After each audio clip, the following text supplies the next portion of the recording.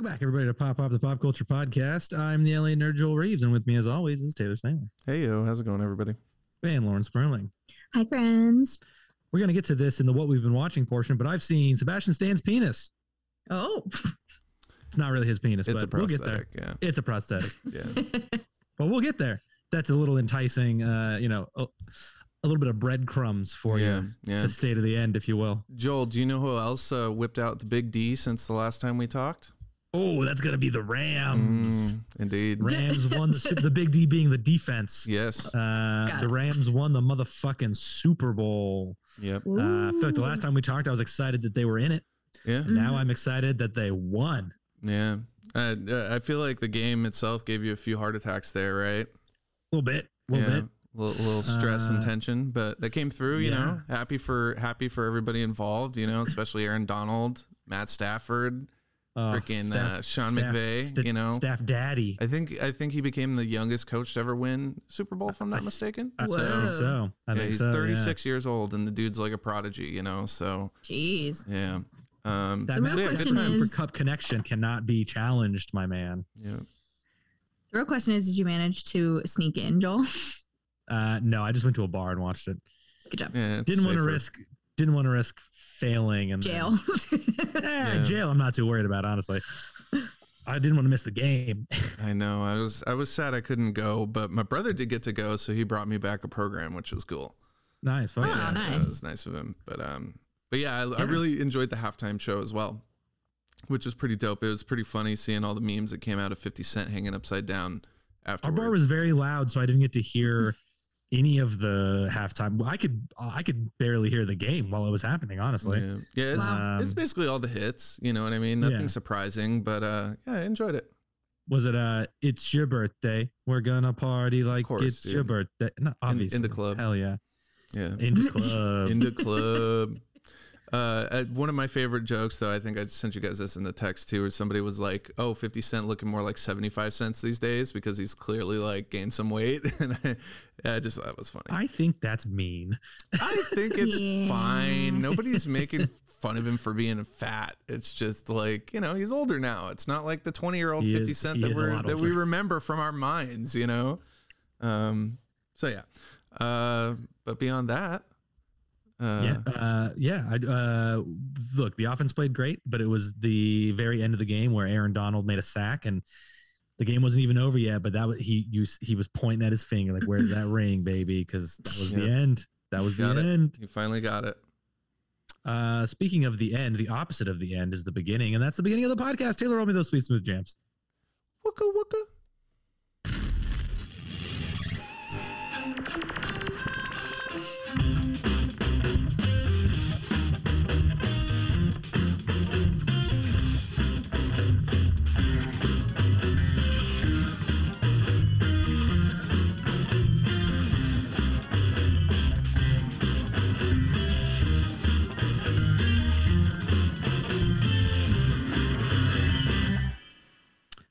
If you want to hear how to properly segue something, let's go to Lauren with the news. Oh, man. Here we go. Here's the news jingle.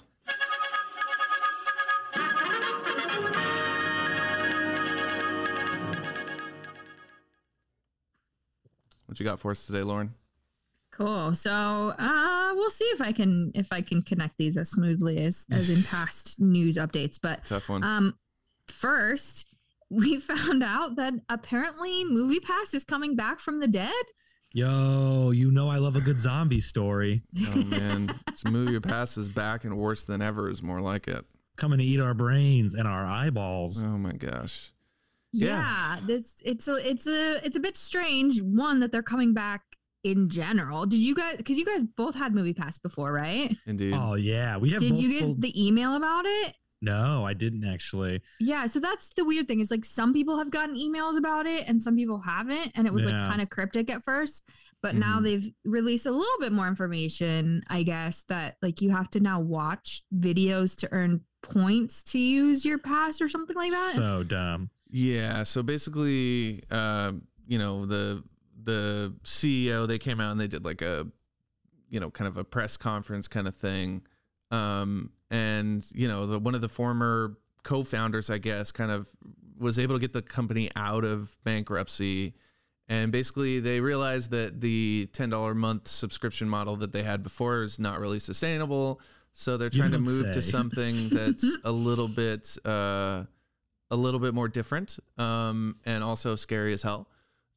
Which basically the main model they're looking to do is have people watch trailers. Those trailers give you a certain amount of credits, and then you can eventually redeem those credits for movie tickets. So do you still have to pay for it though, or you just pay by watching? I'm not 100% sure about that, but I still believe there's going to be some sort of base like subscription fee. You know what I mean? There's no way I'm paying to watch trailers. Yeah, that's the thing. Though. That's what I'm not sure about. I'm trying to find out exactly. It apparently has a tiered pricing plan. It says right here. Weird. I'm trying to find the details on this real quick. Yeah. So look, it's definitely like. Hold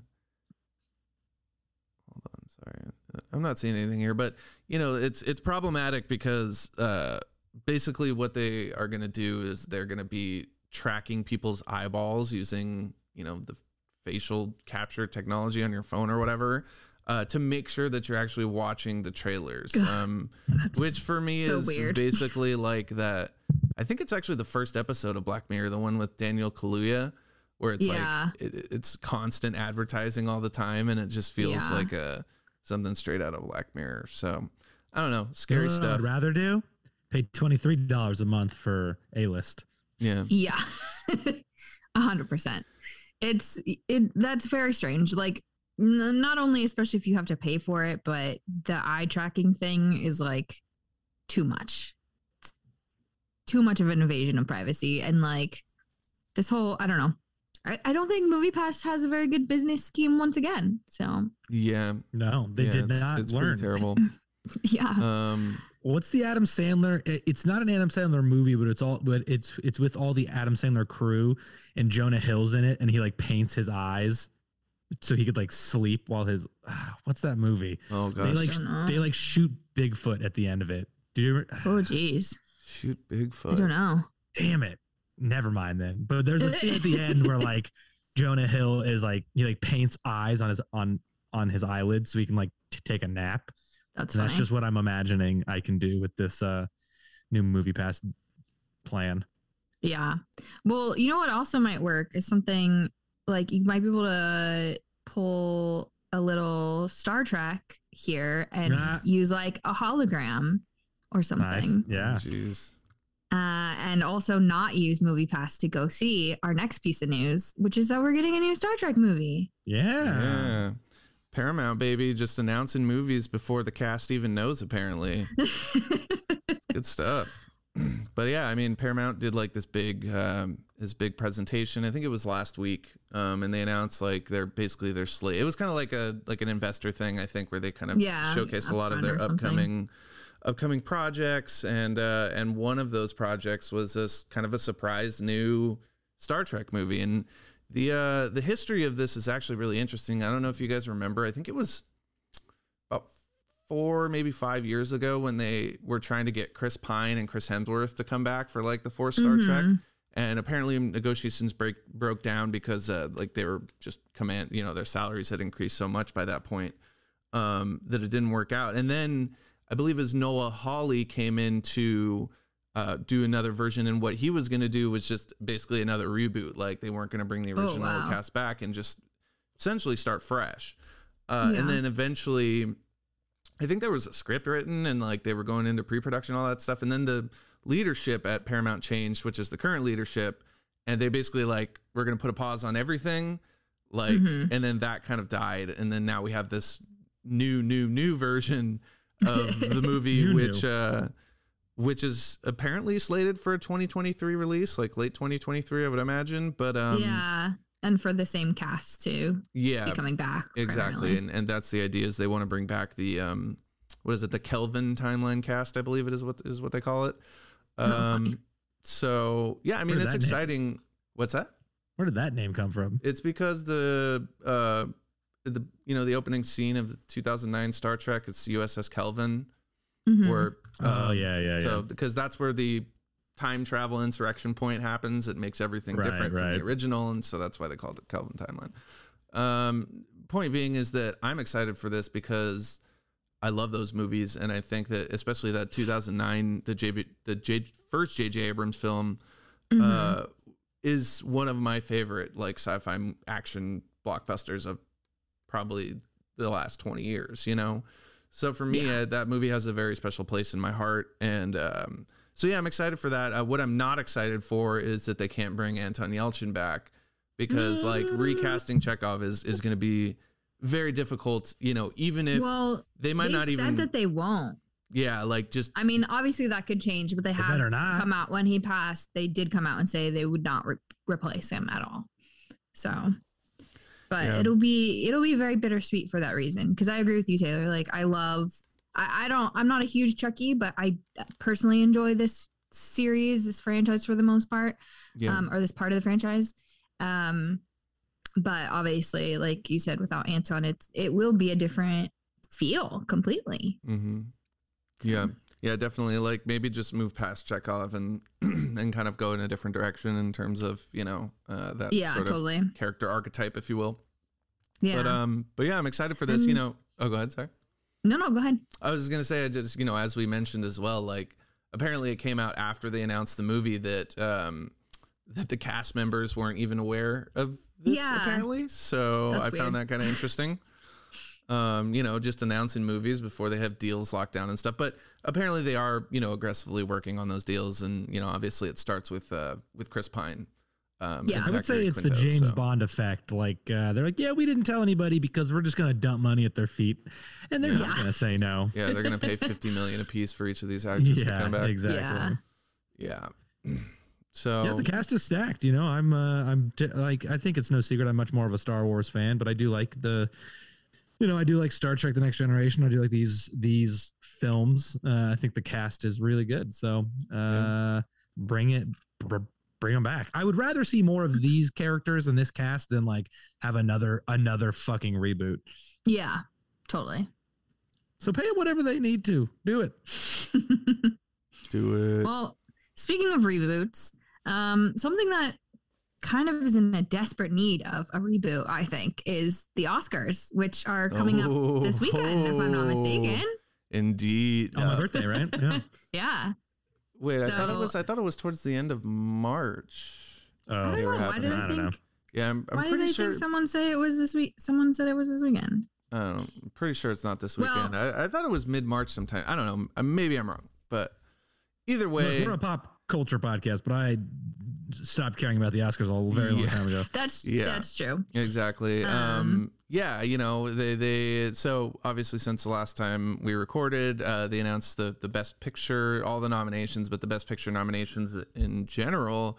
And this is actually one of those rare years where we got 10 Best Picture nominees.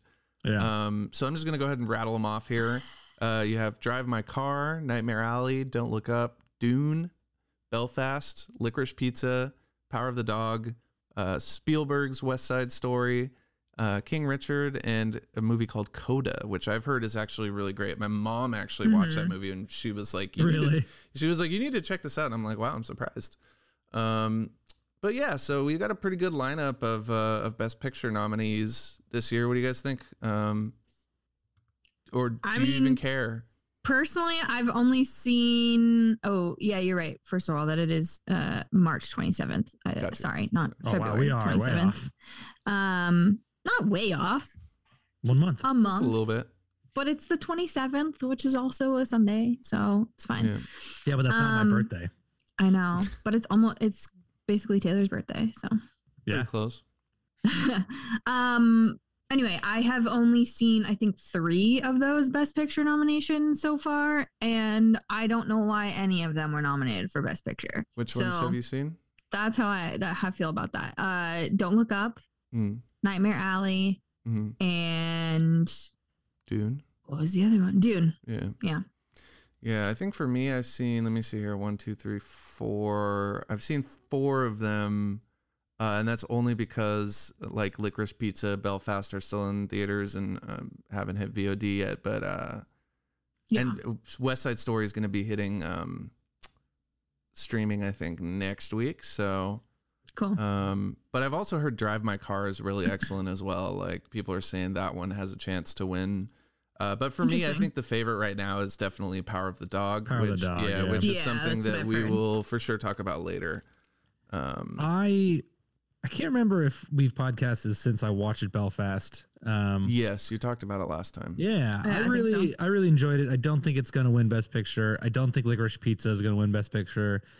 I don't, I haven't seen all of the other ones. I don't know if I think Power of the Dog deserves to win, but I think it's going to win. I think it does.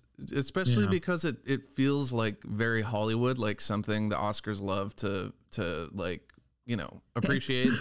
Also a female director, who's like, and I don't want to say it's her swan song, but it's definitely like, Jane Campion's moment, if you will. And also the only woman to ever be nominated twice for Best Director, by the way. Really? Yeah, that's cool. Yeah. So I mean, cool for her, not cool that is a statistic. Yeah, no, it's exactly. And who hated this movie though? What's that? I said, who absolutely hated this movie though, so I went in with a weird perception of it.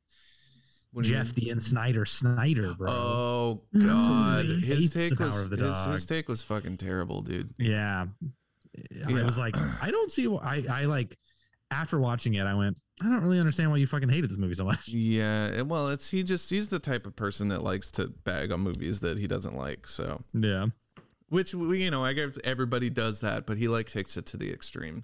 So yeah, I mean, look, I don't want to spend too much time on this, but I do want to discuss with you guys really quick the Oscars' recent decision to basically pull some of the categories from air. So certain categories will no longer be shown on the broadcast. They'll be announced, I think, beforehand. Yeah, I feel like they recently did this to other categories as well, right? Like in the last couple of years. I think maybe they've always done it to some degree. Yeah. More of the creative, I guess, or technical. I guess actually the technical Oscars. It's really the technical Oscars that are getting shafted. But now they've pulled even more of those out of the broadcast. Yeah, I guess for sake of brevity, but knowing the Oscars, it'll still probably be 4 hours long. Yeah, because they're just going to replace that with more fucking pageantry. Yeah, exactly. And it's like someone I know said, it's not like they're doing that to make way for new categories like stunts or other things like that also deserve to be recognized and aren't. Yeah. They're just taking them away to take them away. Well, what they're doing is they're trying to improve the ratings, right? Because the ratings for the Oscars have slipped, I think, like pretty much for at least a decade. It's been on a decline. Yeah. And last year in particular was pretty bad, I think. But it's also pandemic and stuff like that. But point being is that there's a lot of changes happening, and so I'm just gonna go ahead and rattle these off real quick as well. So the categories that are going off the broadcast are Best Documentary Short, Best Film Editing, which it's like really people. What? They're taking away editing? Best Makeup and Hairstyling, Best Original Score, Best Production Design, Best Animated Short. Original Score? Yeah, Best Live Action Short, and Best Sound. Which that used to be 2 categories, and they merged it into 1 last year. And it's like, dude, you guys... See, here's the thing. This is basically pissing off a lot of the guilds and unions. And it's like, I think... as much as it is about, celebrities, people seeing celebrities, on their TV screens and all the sort of pageantry that comes with the Oscars, I think at the end of the day, at least for me, from the perspective of a film buff, like it's cool to see these people get their moment in the limelight, right? To get to have their day, if you will. And I just think it kind of sucks. It's important to showcase them off to even more so to people outside of the industry. So everyone realizes that it's not just, Brad Pitt making a movie. Right. Yeah. These are real people. Exactly. So I find it kind of interesting that they're doing that. And, also I should also be remiss if I didn't mention that the Oscars are going to have 3 hosts this year as well. So that's another significant change. I know it's Amy Schumer, Tiffany Haddish, and Wanda Sykes, I think. I can't remember. I can't remember who the third one is. I think it's Tiffany Haddish. I'll check right now. That sounds about right. Yeah. But yeah. Oh no, it's Regina Hall, not. Regina Tiffany Hall. Haddish. Okay, all right. Regina Hall, Amy Schumer, Wanda Sykes. Yeah, which is an awesome combination. But it's going to be interesting to see how this plays out this year, and whether the broadcast, like you said, is actually going to be shorter. Is it just going to be more bullshit in between? Yeah, definitely more bullshit. Yeah, one of the things that I thought was interesting that somebody mentioned online was a workaround to their kind of ratings issues, and it's like, if you're really trying to capture a younger demographic, what you need to do is you just need to stream the show live, like online, as well as the broadcast. Like, you would gain so much more viewership that way. You know what I mean? And ultimately more ad sales. But they also need to actually look and consider all movies and how they're made and the quality that they're made at. Because, like, I think you sent this quote from Jimmy Kimmel that says, "You're telling me Don't Look Up was better than Spider-Man? It most certainly was not. Even if you go by the critics' ratings on Rotten Tomatoes, Don't Look Up got a 46% and Spider-Man No Way Home has a 90%. Yeah, which, by the way, Don't Look Up is the only rotten movie to be nominated for Best Picture this year. So I think that says something. Well, that's good at least, but I also think some of the other ones were rotten, and so totally. Well, at least according to the critics. Okay, that's what I'm saying. Yeah. But so I think them snubbing Spider-Man not just for Best Picture, but for so many of the technical categories as well. Yeah. That it got nominated for one.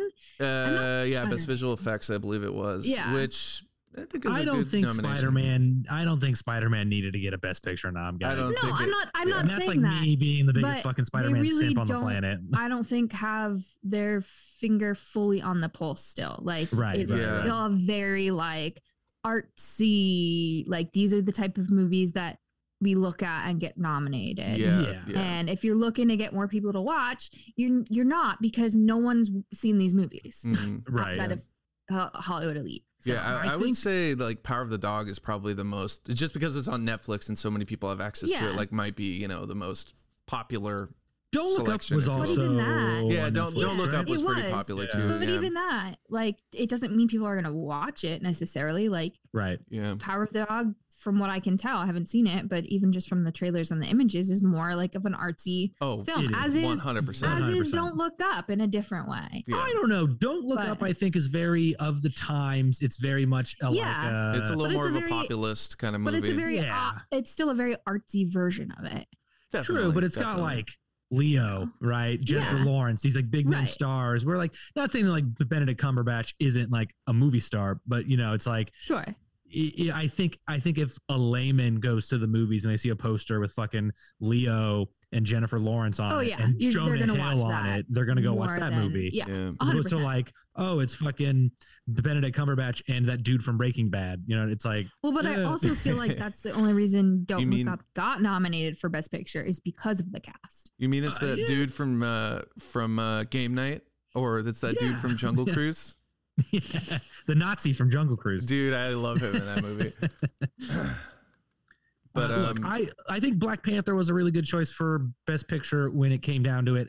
I think maybe the only other Marvel movie that ever deserved to get nominated for Best Picture is probably Endgame, just because it's like a culmination of 11 years of like filmmaking, and they happen to tie it together. Like and Return of the King, basically. Yeah, exactly. Yeah. And it's like, and even then, I don't think it was like necessarily story-wise Best Picture worthy, but just like the storytelling achievement. It deserved that. It's like a special achievement award. Yeah, exactly. Well, and again, I'm not saying it deserves a Best Picture nom necessarily, but it definitely I'm not saying you. I just I've heard people say that before. And for sure.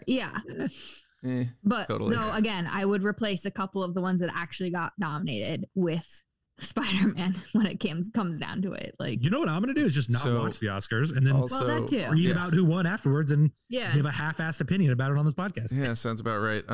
Also, it should be noted as well that they're trying to do like a special fan voted category this year, and I think that's a reaction to kind of what we're talking about, where people feel like, you know, No Way Home got snubbed for some reason, and they want to be able to wreck it. But it's funny, like personally, I feel like something like Malignant would actually be more deserving of that award. Well, just and again, horror never gets recognized. Exactly, that's another thing that is very, very popular is the horror genre, and unless it's Jordan Peele, it doesn't seem to get recognized hardly at all. Yeah, you know, or like Shyamalan, type of thing, you know. Yep.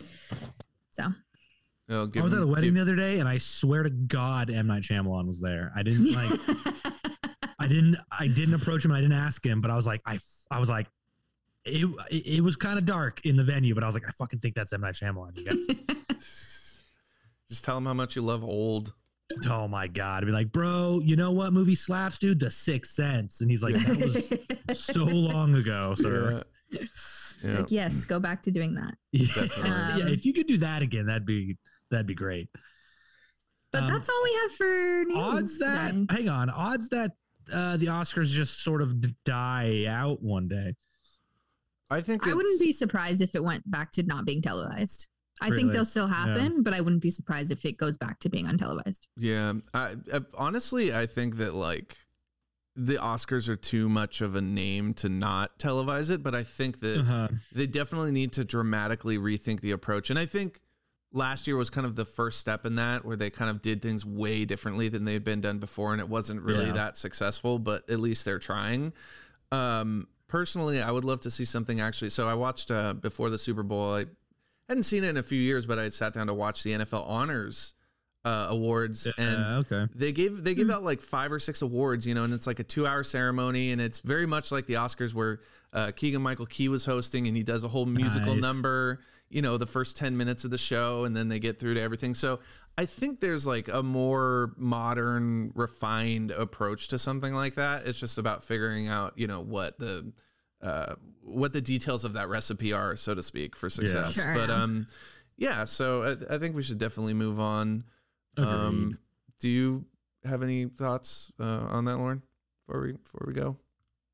No, I think I probably dug myself in a deep enough hole of being anti-Oscars currently. But totally.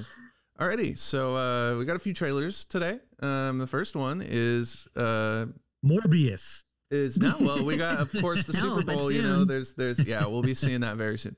Of course, the Super Bowl, we always get new trailers, and the first one was, I guess this is the first full trailer, right, for the movie? Yeah. For the Multiverse of Madness? Yeah, because we saw the teaser with Spider-Man. So this is technically the first trailer, This fucking sound clip better be the fucking sound clip I think it is. I'm just going to let it play, bro. From the beginning? I mean, I don't remember. I'm just fucking with you. Dude. Just hit play. I don't know where it's at, man. He knows what I'm talking about, though. I know what you're talking about. Every night, I dream the same dream. And then...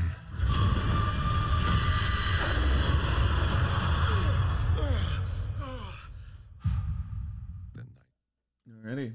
Just a little clip. It's not your side. The nightmare begins. Yeah, and then the nightmare begins. But, you know, Joel, like how literally everything else in this trailer. About 3/4 of the way in, Doctor Strange is led into a large HQ looking place. He's brought into a room with 6 chairs. You see some people sitting in the chairs, and then you hear Sir Patrick Stewart's voice say, "We should tell him the truth." And it's like, again, I was watching the Super Bowl and I couldn't really hear the sound very well, but Rachel was there with me watching the game, and you know how excited she is about all things on the internet.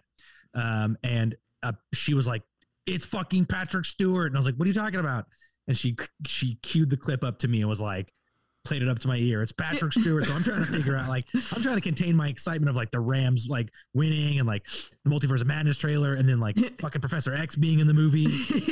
Let me tell you, it was a lot of emotions for one drunk man. I thought you were gonna say Rachel got the whole bar to be quiet when the trailer came on. Like, shut up, everybody! Joel's watching the Doctor Strange trailer. Imagine. No, I wish. There is a lot of really cool shit in this trailer. We see like multiple versions of Doctor Strange. We see like variants, a lot of Wanda stuff. You can see even her interacting with herself in this trailer. Yeah, you see her fighting some version of Captain Marvel, which I think is not Carol, but I think it's like Monica. I think it's Monica. Yeah. But I think the big thing out of this is that we're gonna get some form of an MCU version of the Illuminati, which is a huge thing in the Marvel comic books. It's basically what the name implies. It's the Illuminati. It's a bunch of powerful men, unfortunately, discussing, like how to keep the world, or in this case, the multiverse, safe, I think. It's in the comics. I don't think it's very multiversal. It's just kind of like the Illuminati of like planet Earth. Yeah. It's like a new world order for the multiverse, basically. Yeah. But in this version, obviously they're going to tie it into the multiverse because that's kind of where the MCU is headed. Yeah. But the big thing is like, it is Patrick Stewart, very clearly, and confirmed his voice to be on the board of this Illuminati. Yeah. So my big theory on this is I think this is actually not the Professor X from the movies. I think this is Professor X from the 90s X-Men series. And they're going to have Patrick Stewart playing. So it's like basically what happened to Professor X after the series ended. Interesting. That's my big thought. But I might just be a terrible guess. It could be Mephisto for all I know. So I was just gonna say Professor Mephisto. You have Professor Hulk, Mephisto, now we have Rambo. Professor Mephisto. So no, this is dope. And Joel, I have to disagree with you. I think the most badass thing about this trailer is fucking Sam Raimi is back, baby. And he's back and better than ever. I mean, let's take a second to appreciate this trailer for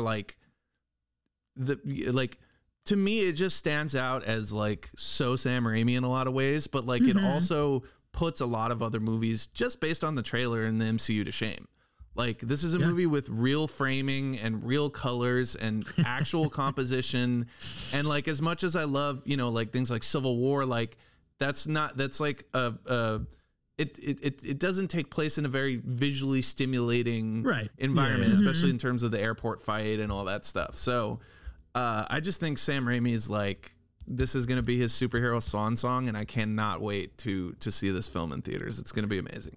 Yeah, I mean, we get regular Strange in this trailer. We get evil Strange in this trailer. We get a Strange in a red suit called Defender Strange, which has been confirmed by some toys. And then we get Zombie Strange, even like we're getting Jesus Christ, we're getting lots of Strange. And the poster has like shattered glass or a mirror or whatever, and there's the Captain Britain fucking shield in it. Like never before have I wanted to get some Strange so bad. Jesus Christ. They are fully bringing in the what if into the MCU proper. Yeah. Well, and there's like, have you guys seen the theories that like the scene that we saw at the end of Spider-Man with Strange and Wanda then connects to that new scene that that new bit that we've seen where she's in full costume as well. And she's like, I become the villain. Right. That bit. It doesn't seem very fair. Yeah. People are saying they think that the version that we saw initially is not real. Right. Yeah, I could buy that. Like it's that is an illusion. Yeah. As well. So I don't know. It's just, there's just so much to unpack in the trailer. Like you said, like, there's visually so much too. Like you have to watch it a couple of times because it's just so overwhelming with like new information, but also no answers at the same time. Totally. A couple dozen times. Yeah. Also shout out to the lighting crew on this one because like there's some beautifully lit shots. Unlike the fucking unlike the Lord of the Rings stills that we saw recently, which, it's like $500 million cosplay at work. You know what I mean? Yeah. But yeah, no, I mean, this trailer's badass. Like honestly, I don't know if I want to watch the next trailer just because like, yeah, I only watched this one once for that reason. I just want to be surprised by the craziness of this movie, you know? Look, if they put the fact that Professor X is in this movie in the trailer, like what other insane shit is going to happen in this movie? Like I mean, there's a lot of rumors of who's in this movie that is denying that they're in this movie. Yeah. So yeah, like Sam Raimi, just fuck me up, Sam Raimi. Like I'm ready for it. I just want to say, if we're getting the Illuminati, this could be one of our first looks at like Namor. You know, this could be one of our first looks as to what they're going to do with Black Panther moving forward. I think Namor is more likely for Black Panther.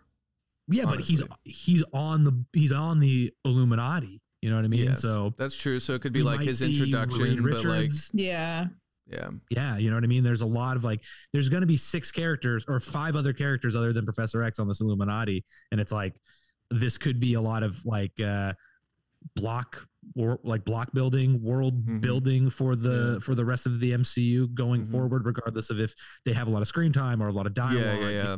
You know what I mean? It's totally. It could be huge introductions for the rest of what we're going to see for the next fucking 10 years. Yeah, definitely. So yeah, I'm going to watch that trailer about 100 more times before the movie comes out. Nice. Do you have any other thoughts before we move on, Lauren? No. All right. Professor X. I'm excited to see it. Let's do it. So another trailer we got technically before the Super Bowl, but like they had a big spot during it, was the first trailer for Jurassic Park Dominion, which is Joel's favorite director, Colin Trevorrow's follow-up to Jurassic World, Joel's favorite film ever. Here we go.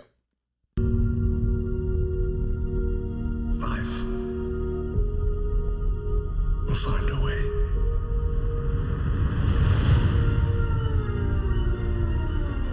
We can't keep her here forever. They find her, we're never gonna see her again. We gotta protect her. That's our job. Humans and dinosaurs can't coexist. Oh shit. We created an ecological disaster.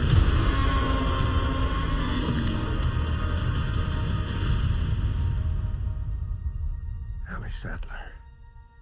Alan Grant. Ooh, get it? Because they're bringing back the OG cast. Ugh, I obviously did not seek this trailer out. It was shoved into my eyeballs when I was at the movies last night watching Uncharted. I just don't think I could care any less. Yeah. There's some interesting stuff here, right? I think like all the stuff of like dinosaurs running in snow, you know, like the quote unquote nature documentary elements of this, right. Like I think all that stuff's really cool. You know what I mean? But that's also like what they kind of promised with the last movie. And then it ended up being a montage of like the last minute of the movie was that, you know? So I feel like this at least is trying to fulfill the premise of what Jurassic World Fallen Kingdom set up, which was really interesting compared to like a mediocre movie that makes me really interested to want to see the sequel. And I think this movie would honestly be better off as just a nature documentary. Like, instead of being forced to sit through Chris Pratt's shitty acting for 2 hours, you know what I mean? So for me, I don't know, this didn't really do much. I think, you know, it really tries to echo what's been done in the past in terms of the original film. And I feel like that is maybe going to be a crutch for this movie. We'll definitely see. It's hard to tell based on the trailer, but I mean, there's literally like so, you know, the shot at the end with like, it's the big shot with like all the new characters and all the old characters, and there's a new dinosaur coming in, and the framing of the 3 shot of the original characters is pretty much verbatim from the original, except it's lit way more poorly and like not framed as well. But you know, that's just me. So you know, it just didn't really do it for me, I guess is what I'm trying to say. Same. Like, I think there's some interesting stuff. Lauren, what do you think about this trailer? Yeah, I just realized as you were playing it, I actually haven't watched the full trailer. Oh, that's okay. Yeah, because I found out before I watched the trailer that the original 3 are in it. So I was like, well, why do I have to watch the trailer now? Yeah. I mean, I'm intrigued by the concept of like it going out into the rest of the world. But again, the second one was not great. Yeah. The second Jurassic World movie. You're talking about, right? Yeah. Just to clarify. Not that the first Jurassic World was great, but I had fun with it, whereas the second one was just not good. I feel not fun. I feel the opposite. I think Jurassic World Really? is an atrocity to humankind, and Fallen Kingdom is kind of fun. Yeah, it's really dumb, but it's kind of fun. Like yeah, I like the idea of a horror, like a Jurassic Park movie set in a haunted house. Like I don't think it's executed well, but I think it was executed well. I don't either, but I think I didn't. It was an okay concept, but yeah, I like the concept. What I'm saying is I like that concept more than I like the concept of Jurassic World. So let's put it that way. Sure, but again, I felt your opinion is totally valid too. Yeah, definitely. I felt Jurassic World was more fun in the sense that like it was a little bit like, you know, that nostalgia element of being back in the park. We get to see way more dinosaurs and everything. And then for me, just with then Fallen Kingdom, I don't know. It was like the twist was just weird and just kind of shoved in there at the end. It was. It very much was. Did. I don't know. I especially with like, I want to say Timothy Spall, but I know that's not who the actor was. It's Rafe Spall. Rafe Spall? I thought it was Rafe Spall, right? It's the guy who's from the, he's fucking, what's his name in Shaun of the Dead, I think. I think you're combining two actor names together. Maybe I am. I have to look it up because it doesn't bother me because me too. know who he is. But anyway, the guy who's the bad guy in Fallen Kingdom. Rafe Spall. Or maybe I'm pronouncing it wrong. Sorry. Rafe Spall, maybe? Rafe Spall. There you go. I'm thinking of someone else. I'm thinking of Toby Jones. Sorry. Toby Jones is in it. Got you. And, you know, with him being in it and some of the rest of the cast, like James Cromwell and everything, like I had really high hopes for it. And like they could have pulled this horror-y spin on it off way better. Yeah. With what they were given, and they didn't. Yeah, definitely. So, you know, we can only hope that they pull this nature documentary real world situation off better than they did the last, but it's not going to be. I'm going to see it because the originals are back and hopefully they're not just in it for 5 seconds, but I don't know that we need it. I agree. I'm not gonna watch it. I'm gonna tell you guys right now. I didn't see Fallen Kingdom. I have no plans to watch this movie. Oh man. Well, this one has a promise of more dinosaurs at least. So I'll watch it for the dinosaurs. You know what I watch if I want to watch dinosaurs? Jurassic Park. I just watched Jurassic Park. There you go. Perfect. Valid. Jurassic Park doesn't have Chris Pratt in it. Oh gosh. All right, well, let's move on from this. We got, in addition to those two during the Super Bowl, we actually got our first look at Jordan Peele's latest film, which is aptly titled Nope. Here we go. Did you know that the very first assembly of photographs to create a motion picture was a 2-second clip of a black man on a horse? And that man is my great-great-grandfather. Great. There's another great-grandfather. But that's why back at the Haywood Ranch, as the only black-owned horse trainers in Hollywood, we like to say, since the moment pictures could move, yeah, skin in the game. Oh, this trailer is so great. I love it. It's so good. Basically, Jordan Peele making like a Western alien invasion movie. Like what that's what it looks like. It seems. Yeah, it looks like a good Cowboys and Aliens. It really does, but modern day obviously too. So yeah. I mean, that's what like I think the most interesting thing about this trailer is it's like you still don't know like what this is, and that's what I love about Jordan Peele's movies is like, you know, keeping that. Not necessarily the mystery box element because like, you know, I don't think he plays into that as much as like J.J. Abrams does, but this mystique around his movies, you know what I mean? They make you think they're one thing and then they end up becoming something else different entirely. I think Us is a great example of that. But so what did you guys think about this one? This is a really interesting one. I don't need to know anything about this movie other than these three things: Keke Palmer, Daniel Kaluuya, and Steven Yeun. Yep. It's like I don't care what the fuck it's about. Yeah. Yeah. Those three people are gonna fuck this movie up. Yeah. I mean, it looks so. I didn't particularly find Us or Get Out all that quote unquote scary. No, I definitely think they're like psychological thrillers for sure. Yeah. Mm-hmm. But this one looks like it might actually be like scary Mhm. in Like some a horror places. movie more so than a thriller or whatever you want to call it. Yeah. Suspense. Yeah. Yeah, exactly. So it's definitely intrigued because like, will it actually be aliens? Will it be something else? We don't know. Yeah, Right. it could be very well. I wouldn't be surprised if it wasn't aliens. Well, that's what I was gonna say. It could very well be like a monster movie or something even different than Yeah. that. You know what I mean? This is the kind of movie that M. Night wishes he was making. You're not wrong, dude. I know. Like, so is Jordan? What are you saying? Is Jordan Peele the new M. Night Shyamalan? He has been for a very long time. That's true. I yeah. actually kind of never made that connection, but he, hopefully, he can do like more than like 3 good movies. You know, unlike Shyamalan, Yeah. right? He's kind of been hit and miss. Shout out to that one time Jordan Peele bought me a beer at WonderCon. WonderCon? Yeah, Yep. that was a good day. The bartender was just That was straight like up big. so weird. It was, dude. The bartender was literally straight up ignoring me. I was like, "What did I fucking do something?" Yeah. I'm standing there like waiting, and the dude's like not doing anything. And then Jordan Peele comes up next to me, and the bartender immediately comes up to him, and Jordan goes, "Oh, you know what? Actually, this guy's first. I'm gonna buy him a beer, and then I'll take this." And then he bought me a beer, and I was like, "Wow, the only way to get served at this bar is if Jordan Peele buys me a fucking beer." Apparently, But also like good on him to like recognize that you were yeah. there like waiting and he had to have been like, this cool that you poor guy. recognized me and came over and like helped me, but also like yeah, Yeah. he was first. So yeah, it was weird. Definitely. And then didn't we go to his panel and he wasn't even there? yeah. Yeah. It was like, Yeah, we went to the Twilight Zone panel. and Yeah. he wasn't there. That was funny. Yeah. Anyway, yes, I'm gonna watch this movie. Absolutely. The end. Yeah. Going from a not watch to a absolutely will watch. Perfect. And then so beyond that, we have one more trailer we want to talk about real quick, and it's gonna be a fun one. This is for the Chippendale Rescue Rangers live action movie. I guess is that what would it's not a reboot, right? Like it's considered a continuation.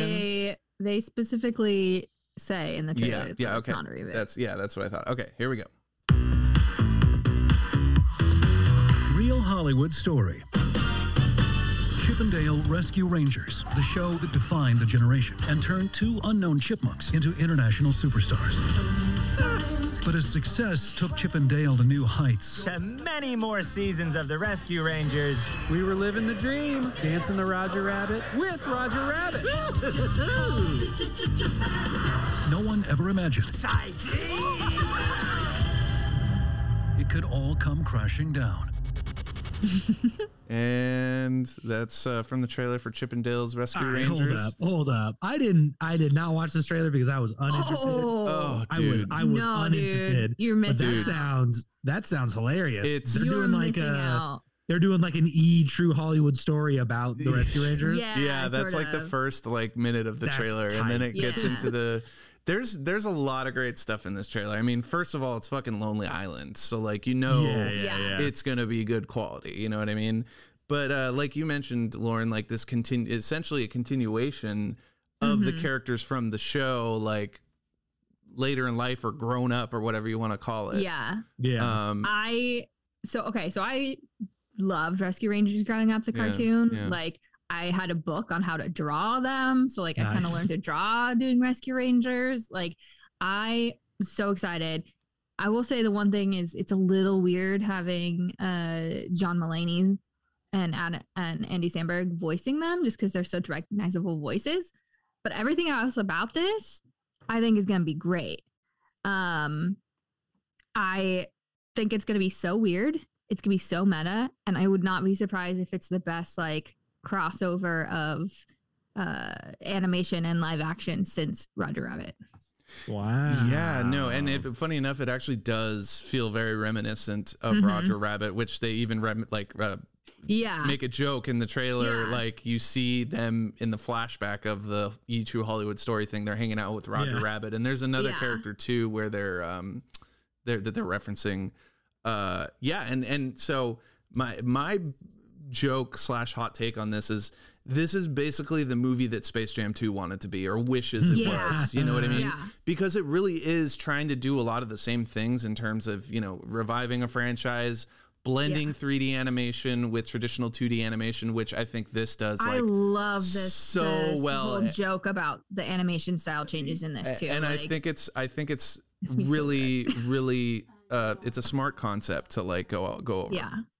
Yeah, Joel, you have to watch the trailer because you will laugh hysterically, I think. All right, I'll watch it.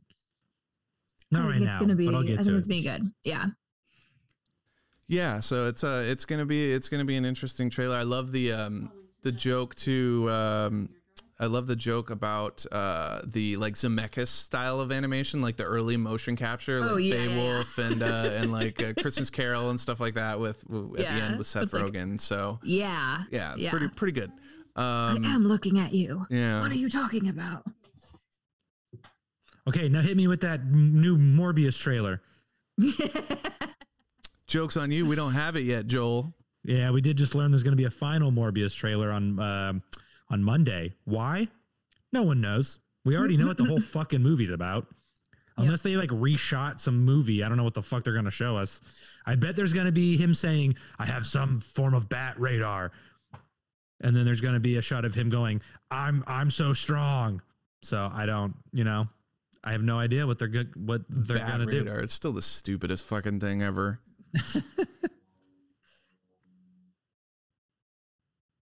But yeah, I mean, unless you guys have anything else for the Chip 'n Dale's Rescue Rangers trailer, let's I guess we'll jump into the main topic here, huh? Yeah, let's do it. Which is Joel. We finished Book of Boba Fett and Peacemaker. Yeah. We've been talking about this for a little bit, and it's finally come to an end. Definitely enjoyed Peacemaker more than Book of Boba. I don't know whichever one you guys want to start with. We can jump into that first. I feel like let's start with Boba, unless Taylor, you disagree. Yeah, no, let's just get that out of the way because I'd much rather talk about Peacemaker. Yeah, I agree. Yeah, they do some weird things in this. I do enjoy how they brought like Mando and Boba into the same town. It's cool that they got to fight together, get to see a little bit of Baby Yoda and Mando reunite, which I think could have been saved probably for Mando season 3. Yeah. Get to see some more Cad What are you Bane. talking about? This was Mando season 3. Yeah, seriously. The last couple episodes were, at least for sure. I didn't know a Rancor could move like that. So that was interesting. We've only ever seen a Rancor like in the pit. Yeah, apparently you can fucking jump and climb, and it's a monkey. Yeah, it's like it's Godzilla, like King Kong or something like that. But no, I thought that idea was actually cool. I just think it's like totally unearned. You know what I mean? It's like the show does no legwork to like make that feel like a very triumphant moment, even though it plays it as it's like, oh my god, this great moment. I do think the actual scene itself, in terms of the execution, was pretty cool. But also very like CG heavy gobbledygook. So yeah, it just also, to me, it seemed to like drag out way too much with not enough happening, and also things like happening in this fight that realistically, even in a fake Star Wars world, make no sense as far as like fighting styles and executions. Like, why are you doing this? 360 no scope? Yeah. Oh yeah, no, that was great. Like, why are we wasting time shooting all this stuff? That was classic Robert Rodriguez. Like, I actually didn't have a problem with that at all. Like, I know a lot of people were like, Robert Rodriguez should never be allowed to direct Star Wars ever again, and I'm like, oh, I don't think that at all. No, but I just think yeah, especially because our finales for both these shows we're talking about had big like battles in them, and I think one was executed much better than the other. Oh yeah, that one not being Book of Boba Fett. Yeah, I think overall the writing on this show is pretty freaking terrible. Yeah, and there was some redeemable stuff though. I did love the moment towards the end, which is essentially like a tease for season 3, which was when like Baby Yoda, Grogu keeps asking him to keeps tapping on the thing, like send it into light speed, and like little moments like that I thought were cool. Yeah. But yeah, again, I think very much that's a Mando thing, not a Boba thing. That's what I'm saying. I think the reason why I care about anything in this show is because of Grogu. You know what I mean? Like I was saying with the previous episode. So yeah, I don't think my thoughts have really changed much based on this finale. I just don't think, for everyone who loves Boba Fett so much, and when we've had zero screen time of him basically from the original trilogy, then to give us a show where he also has very little screen time doesn't make any sense to me when you're trying to further build the lore of this character. Yeah, it's pretty rough. Again, it almost feels like Boba Fett should have just stayed a supporting character and like had a little B arc in like season 3 of Mando, you know? Exactly, which is what it feels like they did here. So, yeah, basically. Well, and I also don't like how, I don't know if anybody's ever watched like Clone Wars and stuff, right? Like one of the other most badass bounty hunters in the world is Cad Bane, right? So like maybe one of the only super powerful adversaries to someone like Boba. Yeah. And he kills him in this fucking finale. Yeah, they kind of waste. They kind of waste like this amount of time, and then he dies. There's a lot of stuff saying that he's probably not actually dead. He got stabbed in the heart. But his thing was still like beeping or something on him. People are saying so. It's, gotcha. He probably gets into like the bacta tank or something like that. And, like, I just are saying definitely. I feel like that, like, you know, the execution of this is pretty good, but overall, like they just kind of like the introduction was done well, but the overall use of the character, it's just kind of a waste. So bad. But you know who is in a bacta tank? Timothy Oliphant's character. Well, apparently we're gonna get a Book of Boba season 2. If they're very much trying to like tease us that he's alive still, or I just hope they bring him into Mando. I feel like they'll 3, probably honestly. just bring him back into Mando is what that means. I fucking hope so. But we did get to see more fighting with the Darksaber. That was tight. Yeah. He stabbed a big fucking mech shooter droid in the head with it. Cool. Yeah, I mean, I feel like a big chunk of this episode is basically just like Boba and Mando teaming up, you know, flying around on their jetpacks, like taking out droids. Like it's fine, but it just I don't know. It doesn't feel like it has a purpose. Nope. I would have rathered a whole nother episode of Luke Skywalker. Right. Yeah. A show called Boba Fett. Look, I just don't know if I have much else to add beyond that. It's not one of those shows that's going to stick with me. I don't think. Maybe I'll have a greater appreciation if, you know, eventually go back and rewatch it. But yeah, as of now, not the biggest fan. Yeah. No, me neither. I thought, you know, we were all kind of confused when they announced the show. And that confusion, I don't think, has gotten any clearer. No, not really. Our first thought was, why are they making this? And then our final thoughts are, why did they make this? I will forever appreciate the show for showing us how cool Luke Skywalker is training Grogu. Yeah. But that could have been done literally anywhere else. Mm-hmm. So I don't know. Yeah. On to the next show instead, I guess. Man, I feel bad for Book of Boba that we're just shirking it off like this, but it's funny. I mean, are we surprised though? Well, it dipped for us. Like we were covered in the beginning. We're like, no, that wasn't great. So we're not going to do it a main topic. And then it got better. So we're like, okay, just kidding. It's back to a main topic.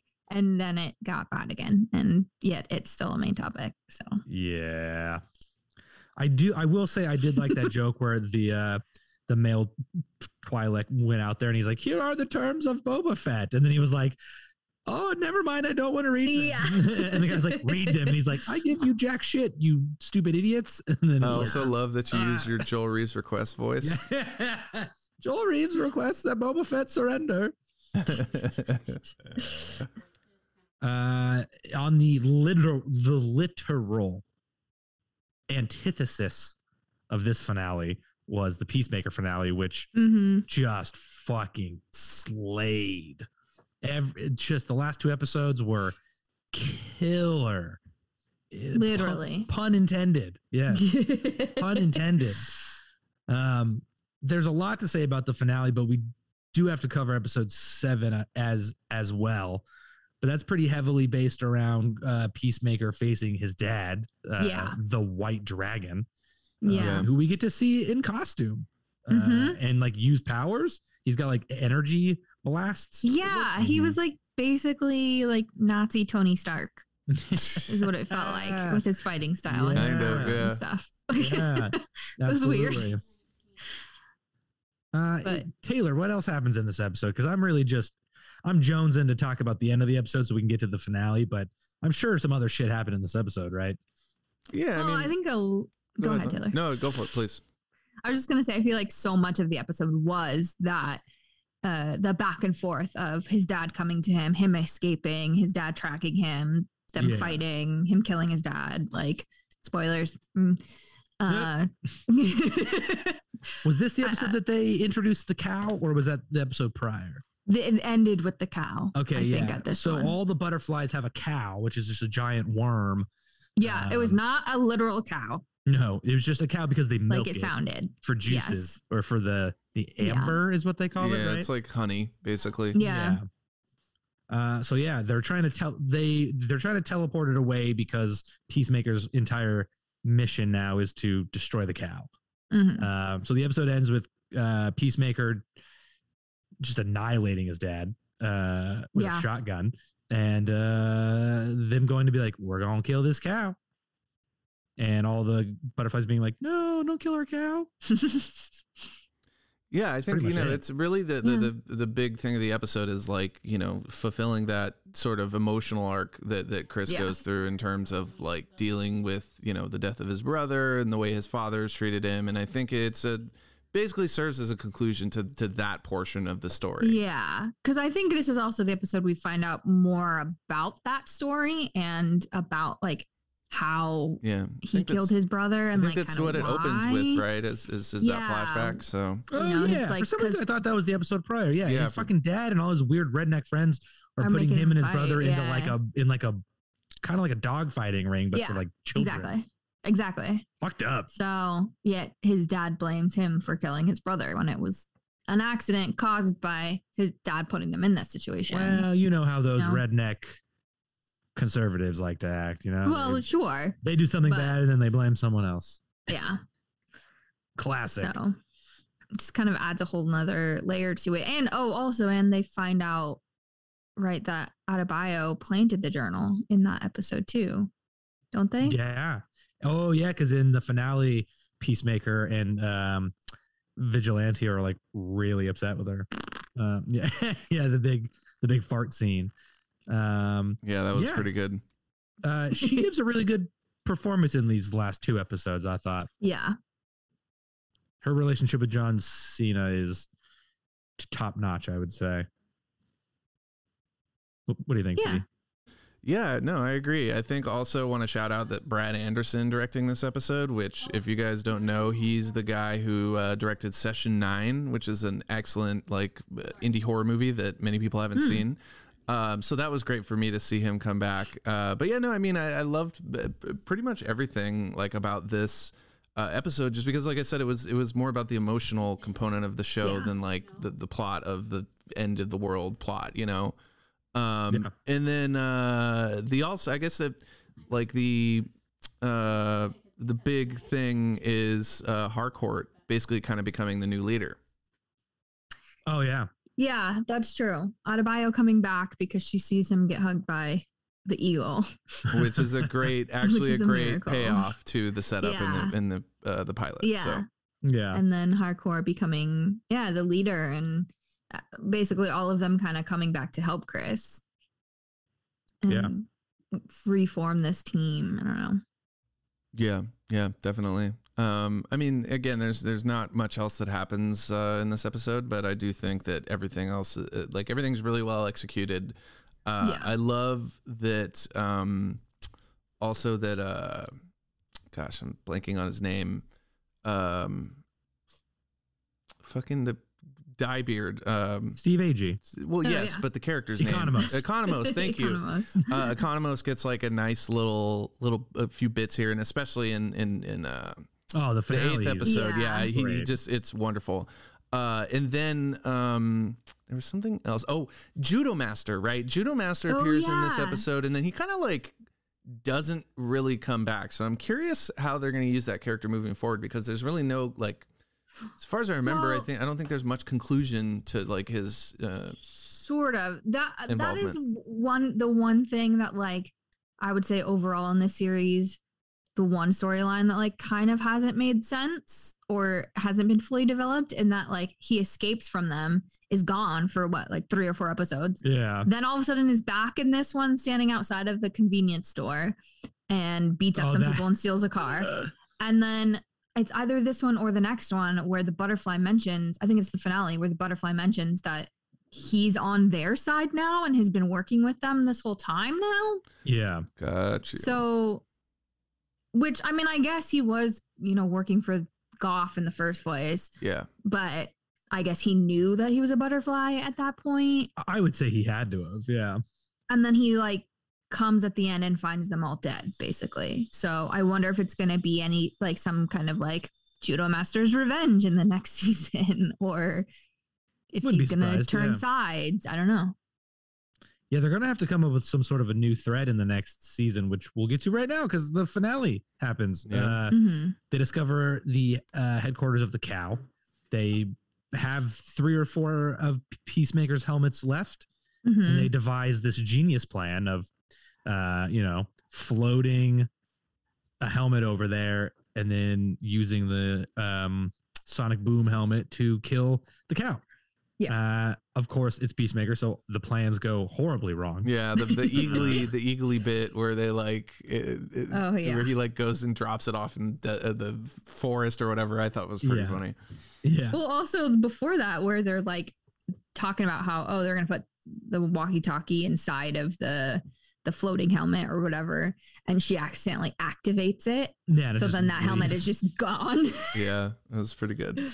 Some choice comedy bits in this episode for sure. Yeah. Yeah, they're basically down to 1 helmet. It's the 2 helmets, the sonic boom helmet and the human torpedo helmet. Yeah, and then don't forget about the one where he can breathe underwater too, which definitely will probably come into play in the second season. Yeah. So, it's the entire episode is trying to infiltrate the Cow, and they send Steve Agee to do it in a cop uniform because they steal one. Yeah. And he nopes the fuck out when he sees the Cow.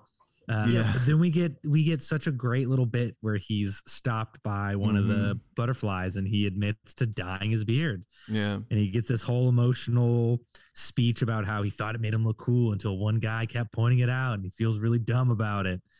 That was such a sweet little moment. It really is. And it's like the big softy James Gunn coming back to the surface. You know, there's like hardcore James Gunn, and then he's also like a big softy at the same time. And you know, that was definitely one of those moments where it's like, okay, this is the type of thing that like makes this character memorable, right? Where it's it could have easily, and I think a lot of it is Steve Agee like just fucking slaying the scene, you know. He does so good.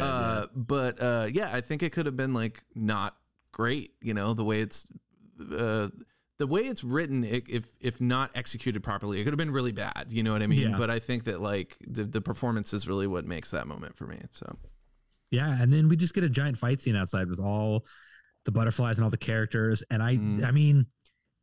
Okay, this whole thing with the Cow and the butterflies just reminds me of Slither, right? And it's like it's such a Slither moment. And this final battle, while I will say there are a couple moments it suffers from like shaky cam syndrome. Yeah. The choreography though is really good. Oh my gosh. I would just say the moment when Vigilante gets like shot in the back and he's like, damn, and he falls, but he throws the knife behind him and it decapitates the guy. Like fucking hilarious. Like some of it, he just has some brutal kills in this. Oh yeah. It's so good. I feel like everyone was really going for the head when they were shooting them, and Vigilante was just like chopping limbs off. Yeah. Which is the most Vigilante thing ever. So it makes sense. Like, he doesn't really care.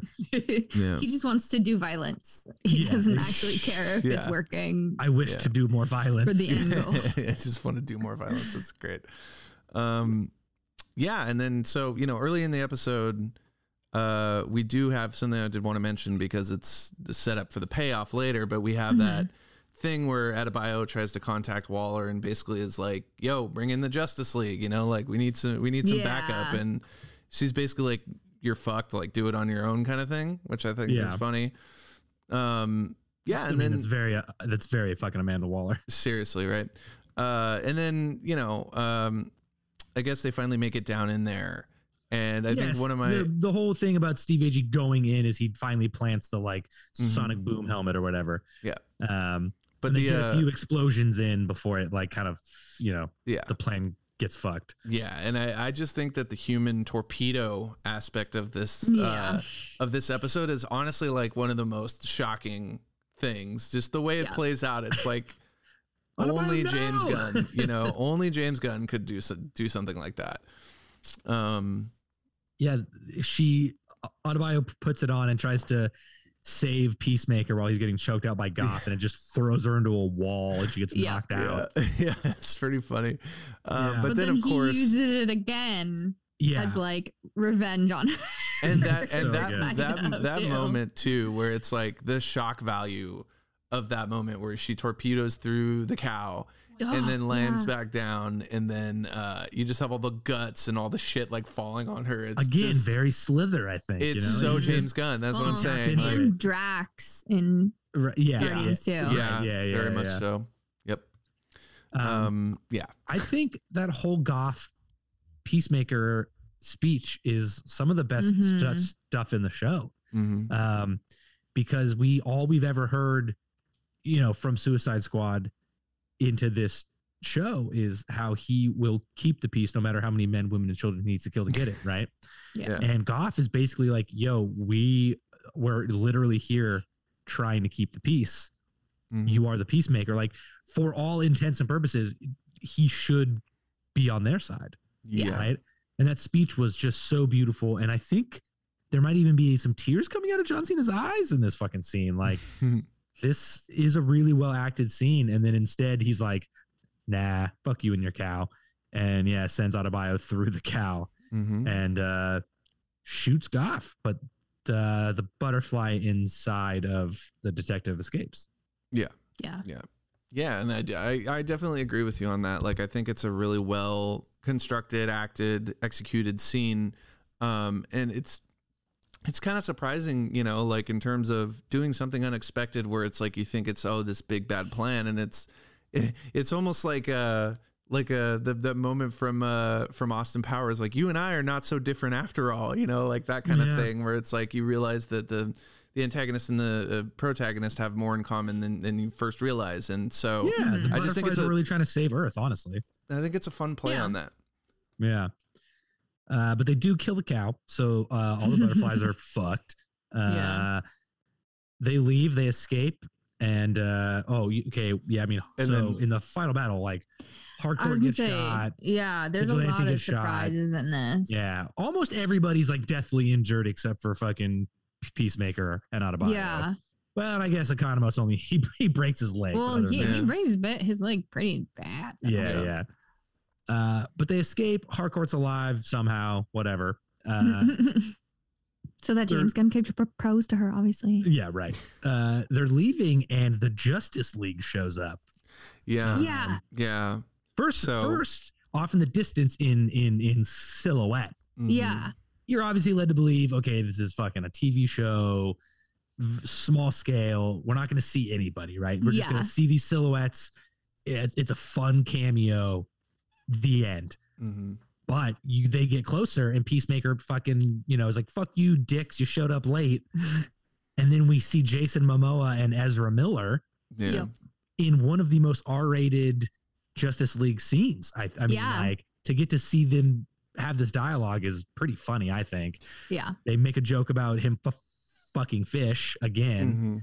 And Momoa's like, man, I fucking hate that rumor. And Ezra Miller's like, but it's not a rumor. And he goes, fuck you, Barry. Yeah. What? It's pretty good. There was a lot of hate from the Snyder trolls because it like devalues Zack Snyder's Justice League. And also, let me get this straight. The Snyder trolls are okay with Jared Leto offering Ben Affleck a reach around. Yeah. They're not okay with Aquaman telling Barry to fuck off. Yes, that's people. Basically, people. Yeah, this is the same people who are mad about the Wonder Woman joke and the Superman joke in I think it was episode 6 or whatever. Yeah. And like, I do think that, not to say there's any credence to that, but I do think it's interesting that they only got technically 2 of the actors, but they only show 4 members of the Justice League, right? So Cyborg's not included, as well as Wonder Woman, and those were. Wonder Woman is there. Yeah. Oh wait, not, sorry, Batman's not there. Batman, yeah. Superman, Aquaman, yeah, Wonder Woman, and Flash. And the Flash. Yeah, and so I just find it interesting that they only got 2 of those actors back first of all, but that those other 2 characters weren't included, and I don't know. I find that really interesting. It was only supposed to be Momoa in the first place. Yeah. Really? And then Ezra got word of it, and is a huge James Gunn fan. Yeah. He's like, dude, come on. Also, I can see, but that kind of interaction, you wouldn't want like a pretty boy Bat or Superman, like in that kind of James Gunn humor. I don't think it would make a lot of sense. No. I'm not saying that I'm wishing they had brought those characters back, like to actually see. Like, I think working in silhouette is fine. I just think it's indicative of like where they basically want this universe, quote unquote, or the Justice League itself to go. And that may not include Batman, which I think I'm actually okay with, because Batman is worthy of having his own shared universe just on itself, which they're kind of doing. So, I will forever treasure seeing Aquaman tell Ezra Miller to fuck off. It works on so many levels. It's multi-level. So many levels. Yeah. It's so good. I don't know. Again, praise more James Gunn praise of that like payoff of like the little, joke of, we're going to call the Justice League, but we know that they're not actually going to show up. Like, there's no way that's going to happen. Yeah. And you're like, they're in silhouette. Oh my God, they did show up. But it's not actually going to be them. No, but I think it is some of them. I think it is kind of funny, though, that it's like, the idea of calling the Justice League to show up, the subversion of them actually showing up, but showing up late. I think that's like a deeply funny joke. Like, there's something really, really hilarious about that. Yeah. And some people may take umbrage with that, and what I would say is fuck them. So. Yeah. I just don't understand how the fucking Snyder Bros can be okay with Jared Leto literally offering a reach around to Batman, but having a problem with a fish fucking joke. I just don't. It's pick and choose your battles. This is a weird hill to die on. Mm-hmm. Yeah. Yeah. It really is. I gotta say, it really is. It's not as weird as the fucking nightmare sequence in the end of fucking Justice League by any stretch of the means. I just don't get me started on a Snyder rant. Haven't had one of those in a while. Yeah, we'll just have to cut it off short, Joel. Yep. Mm-hmm. I don't know. Well, because that's not the end of the episode. There's a little bit more. Harcourt's alive. In the hospital. In the hospital. We see Peacemaker back at his trailer with Eagly and Goff, actually. And he feeds Goff the last of the amber, which is, kind of like a sad, touching moment. And this is why I think they're going to have to come up with a new, like maybe it's Judo Master in season 2. They're going to have to come up with a new kind of threat or antagonist, because seemingly all the butterflies are going to fucking die because they don't have any food. Yeah. Well, I'm sure like there's so many, I guess, ramifications for how this series ends, or this season ends rather. Right. And Adebayo calls her mom out. Yeah. So she publicly calls out Waller. So that's going to lead to something. Yeah. Economos is back at Belle Reve, but is that for Waller or not? Right. Like you said, Harcourt ends up living after a couple days in the hospital, and she and Peacemaker are like on the same team now.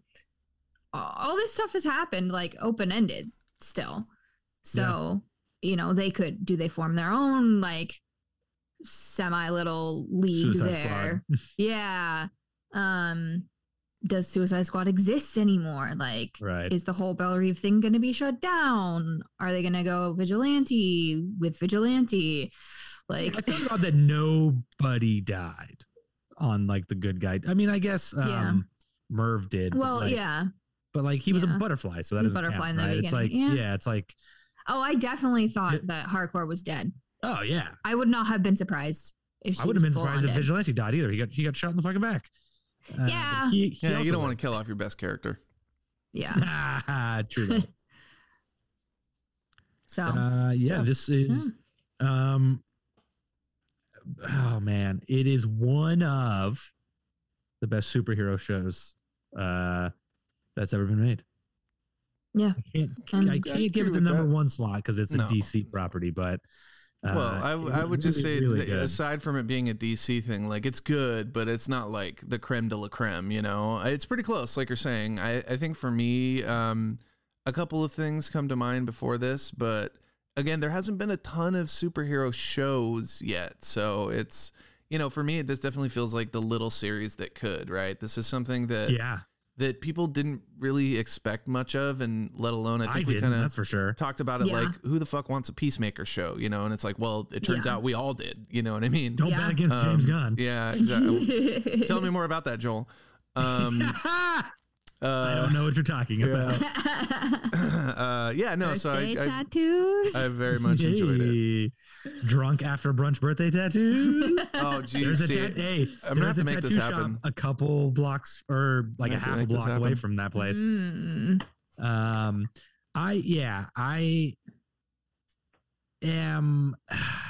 lost my train of thought, but James Gunn really came through on this fucking show. I will say that as much as I love, I guess what I'm trying to say is I would love some R-rated Marvel, because some of the best parts of this show is because they could do the R rating, right? Like Peacemaker doesn't work without, like, if they tried to like mass audience this show by making it PG-13, it would have, I think, been a complete failure. Which I think, you know, whoever's directing Deadpool 3, I think this is a fucking great template to follow, right? Like, you can't make Deadpool PG-13, it won't work. So sticking to that MCU formula, but making it sort of in the vein of Peacemaker would be a successful formula. There's, you know, like, I would love more R-rated superhero content without Zack Snyder involved, I guess is what I'm saying. Well, I'm interested. It'll be interesting to see if, based on the success of this, and then with some of the forthcoming MCU stuff, like, it feels like they're stepping closer. I don't think they ever will. Yeah, but like Logan was, you know, like, we've seen success in the R-rated superhero genre before, and it didn't really change much. So I really don't see it happening now, because, you know, we've gotten it. Like, Logan was James Gunn successful. Is in both, like, camps, you know, could have some sway, and I don't know. Just, it sounds like Moon Knight is going to be pretty boundary pushing in that regards, and Strange, like, Multiverse of Madness might be as well. So I don't know. Yeah. Though I remember Scott Derrickson left the project because they wouldn't let him get as spooky as he wanted. He wanted to go, I think, lean into not hard R, but like more R than PG-13. Sure. Yeah. I'm curious to see if James Gunn sticks with Marvel and does anything after Guardians 3. He might not, honestly. I don't think he will, but man, see, we're losing a talent there. It's like, we need something like that to, if you wanted to move into like an R-rated Marvel property, that would be rad. I would say if anything, he's going to continue to do Guardians of the Galaxy stuff. Like, there could definitely be a Ravagers movie or Ravagers TV series if they wanted to. Like, there's definitely some way for him to do that. I just don't. Said this is the end, I think, of this version of the Guardians. Yeah, exactly. And I don't see him like doing another Marvel property. You know. I think that's what he'd want to do, but. That's okay, though. That's okay. It gives other people opportunities. Yeah, I guess. Unless he takes over Deadpool. That's kind of what I was. That's kind of what I was hinting at. Yeah. We'll see. This show's great. Let's. Everyone should watch it. Let's watch season 2. Indeed. Yeah. Waiting for it to happen. This is gonna happen. So. Yeah. Oh yeah. It's been announced. There's gonna be a season 2. Yeah. So that's news that we didn't talk about in the news section, but it's news in this part of the show because it's relevant. Yeah. Doesn't matter. Yeah. All right, y'all ready for fucking Joel's longest what we've been watching of all time? Jumbo sized what we've been watching. Yeah, literally the most I've ever had. Yeah, it's been a hot minute. So. I'll keep them relatively short. Yeah, keep it concise. I know the ones we've kind of all watched, so I'll go over the ones that I watched by myself. Saw The Lost Daughter, which is Maggie Gyllenhaal's directorial debut.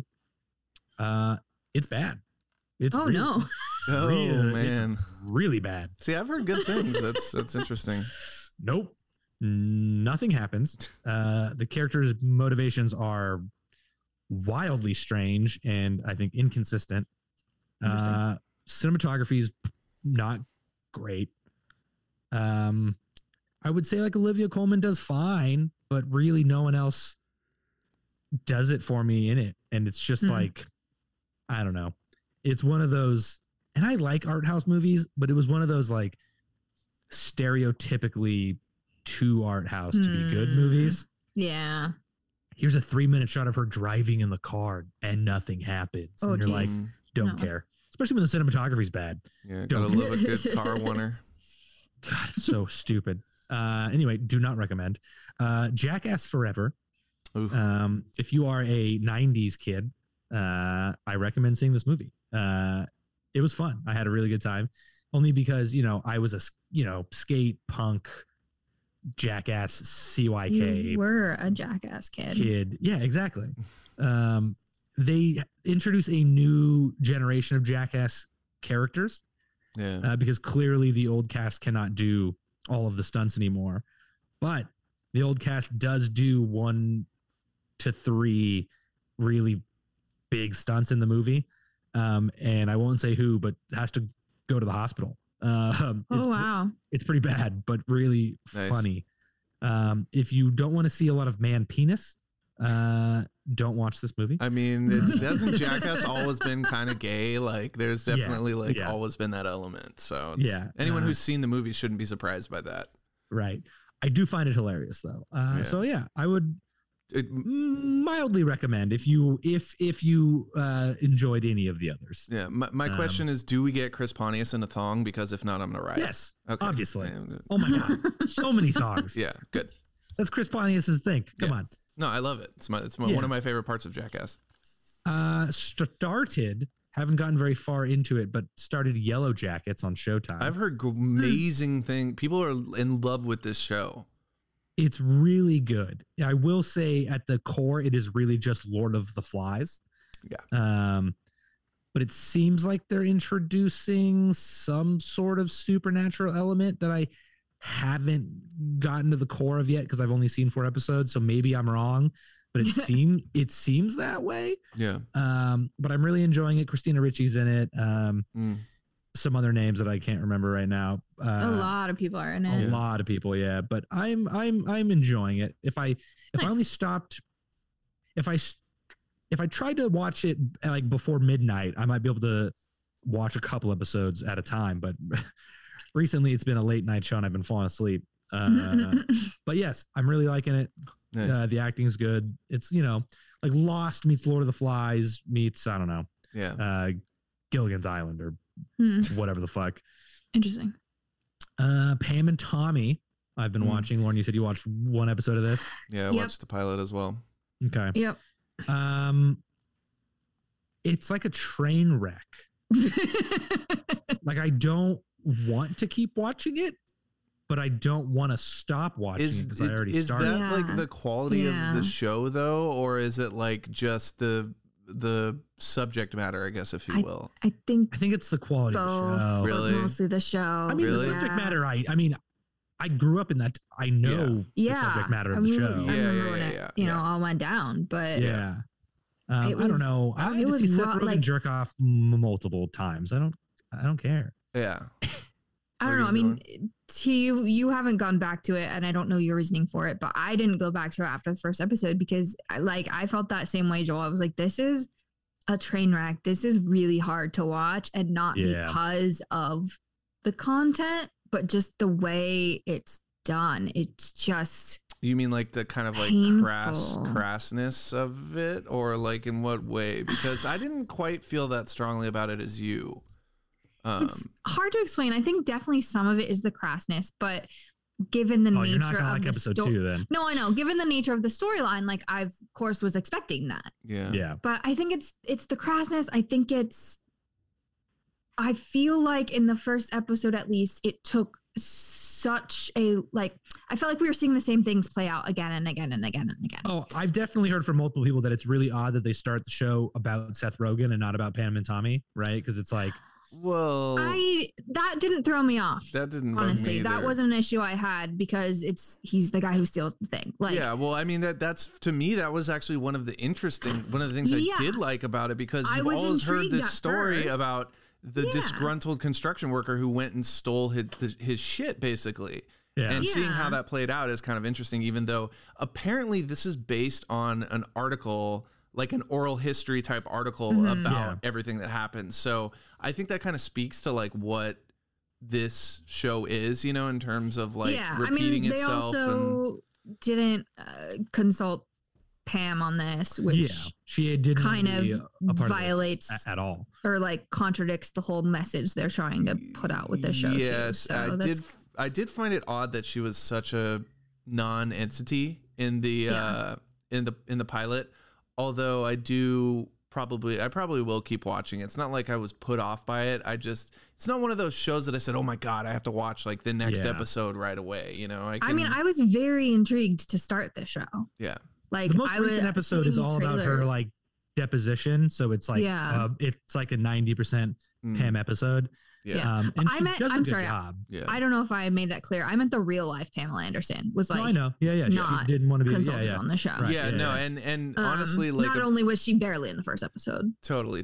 And I think Lily James was very much pushing for her to try to be a part of this, just because like, I think especially from Lily James' perspective, like her intent with doing this project is like coming from the best place.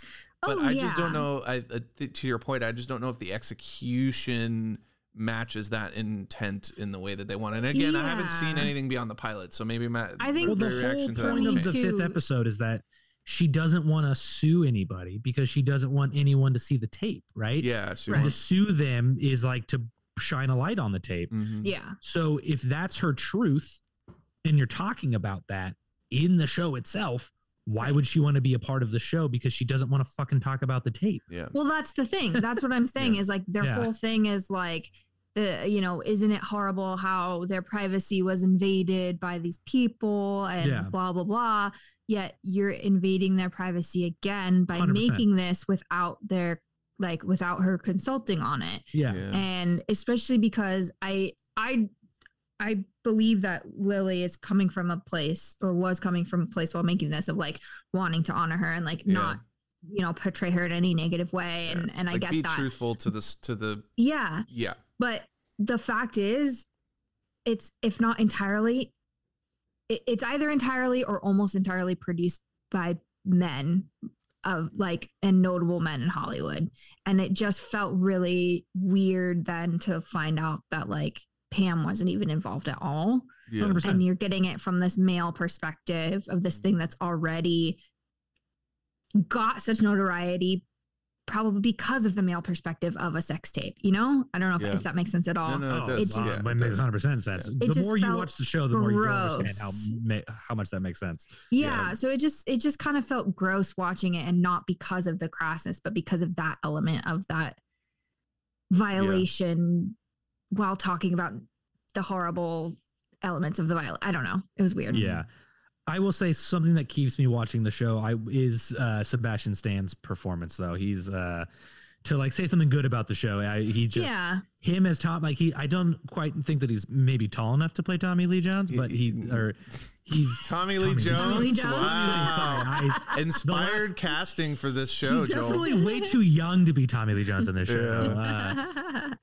Tommy Lee.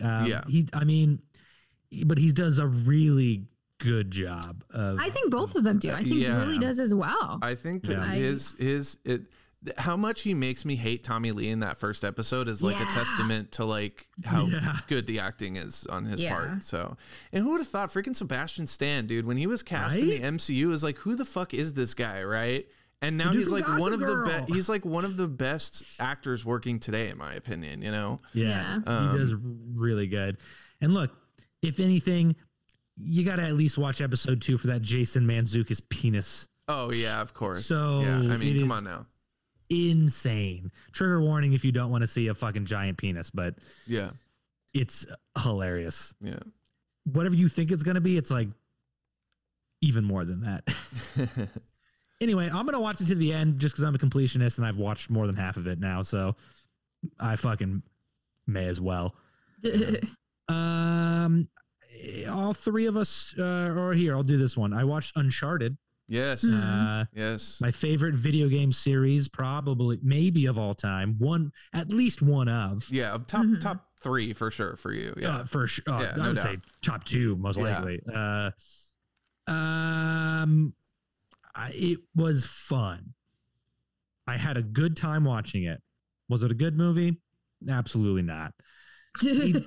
I would say so. Like they do flashbacks of young Nathan Drake, and he's like young.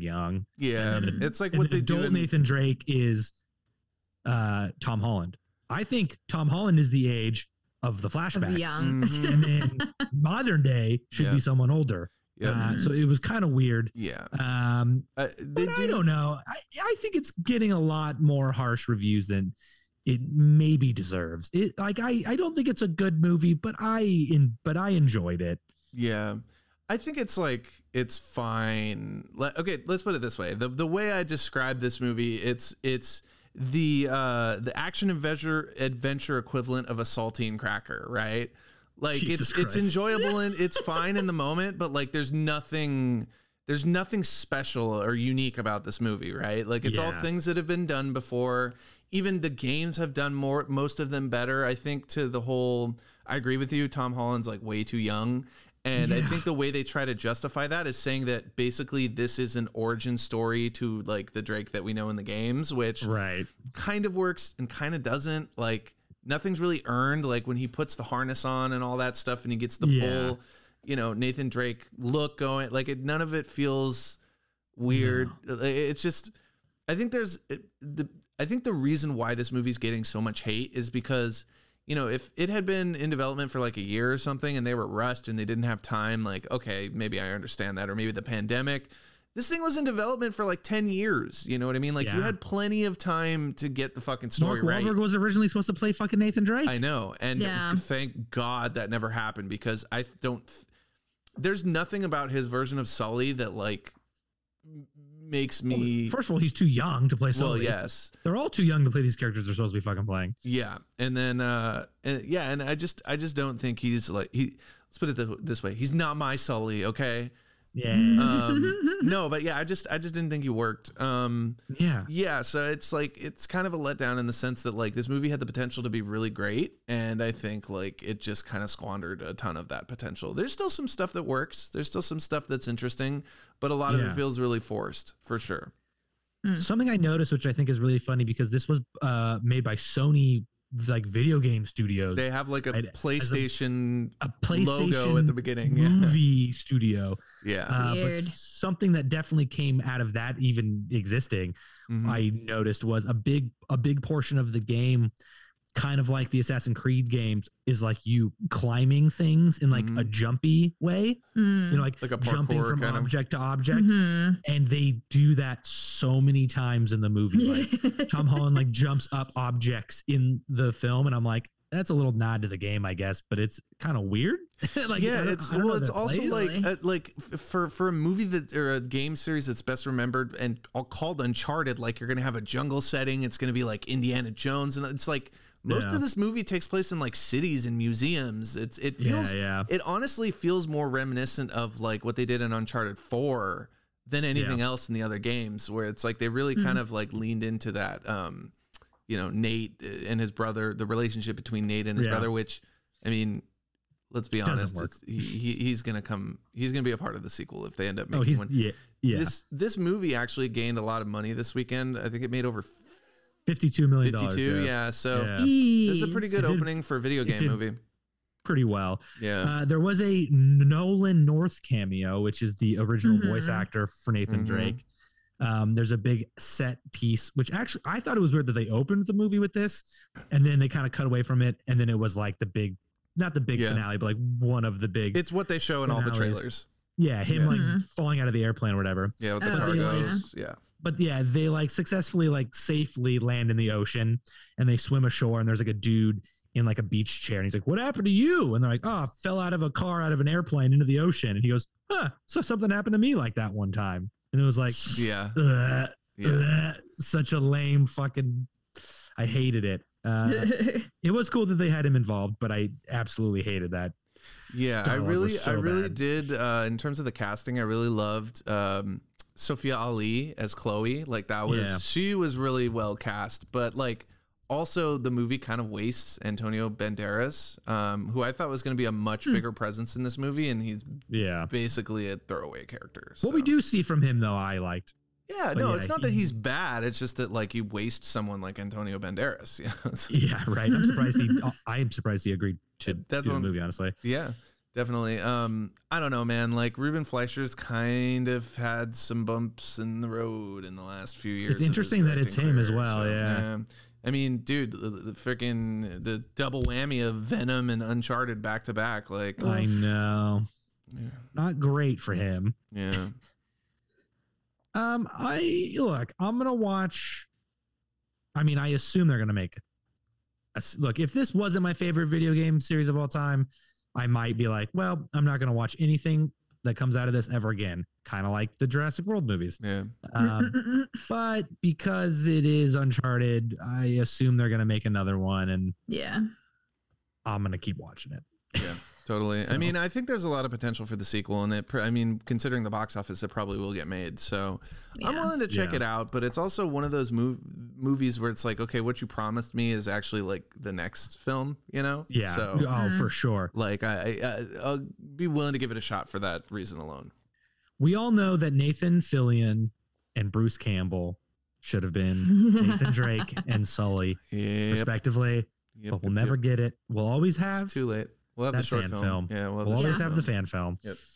And the last thing I watched, what? Sorry, I was just gonna say, which that feels like more of an Uncharted movie than even the big budget version. So go ahead. Good. Sorry. And then I watched Power of the Dog. We all said might win Best Picture. Yeah. What do you think of this one? I think that Benedict Cumberbatch accent is not great. I think the kid does really good. Oh, Cody Smith-McPhee. Yeah. Yeah. I think the kid does really good. I think Jesse Plemons does very well. I don't know that I love Kirsten Dunst's performance in it. I don't know how to feel about it overall. I liked it. I don't know that I loved it. I really didn't see the ending coming, actually, so I kind of liked that part of it. Yeah, I think it's the ending that really like. For me, kind of cemented. The movie good. Yeah. I don't know that I don't know if it's that I didn't like Benedict's performance in it or that I didn't like his chemistry with Jesse Plemons. Yeah, and they're supposed to be brothers.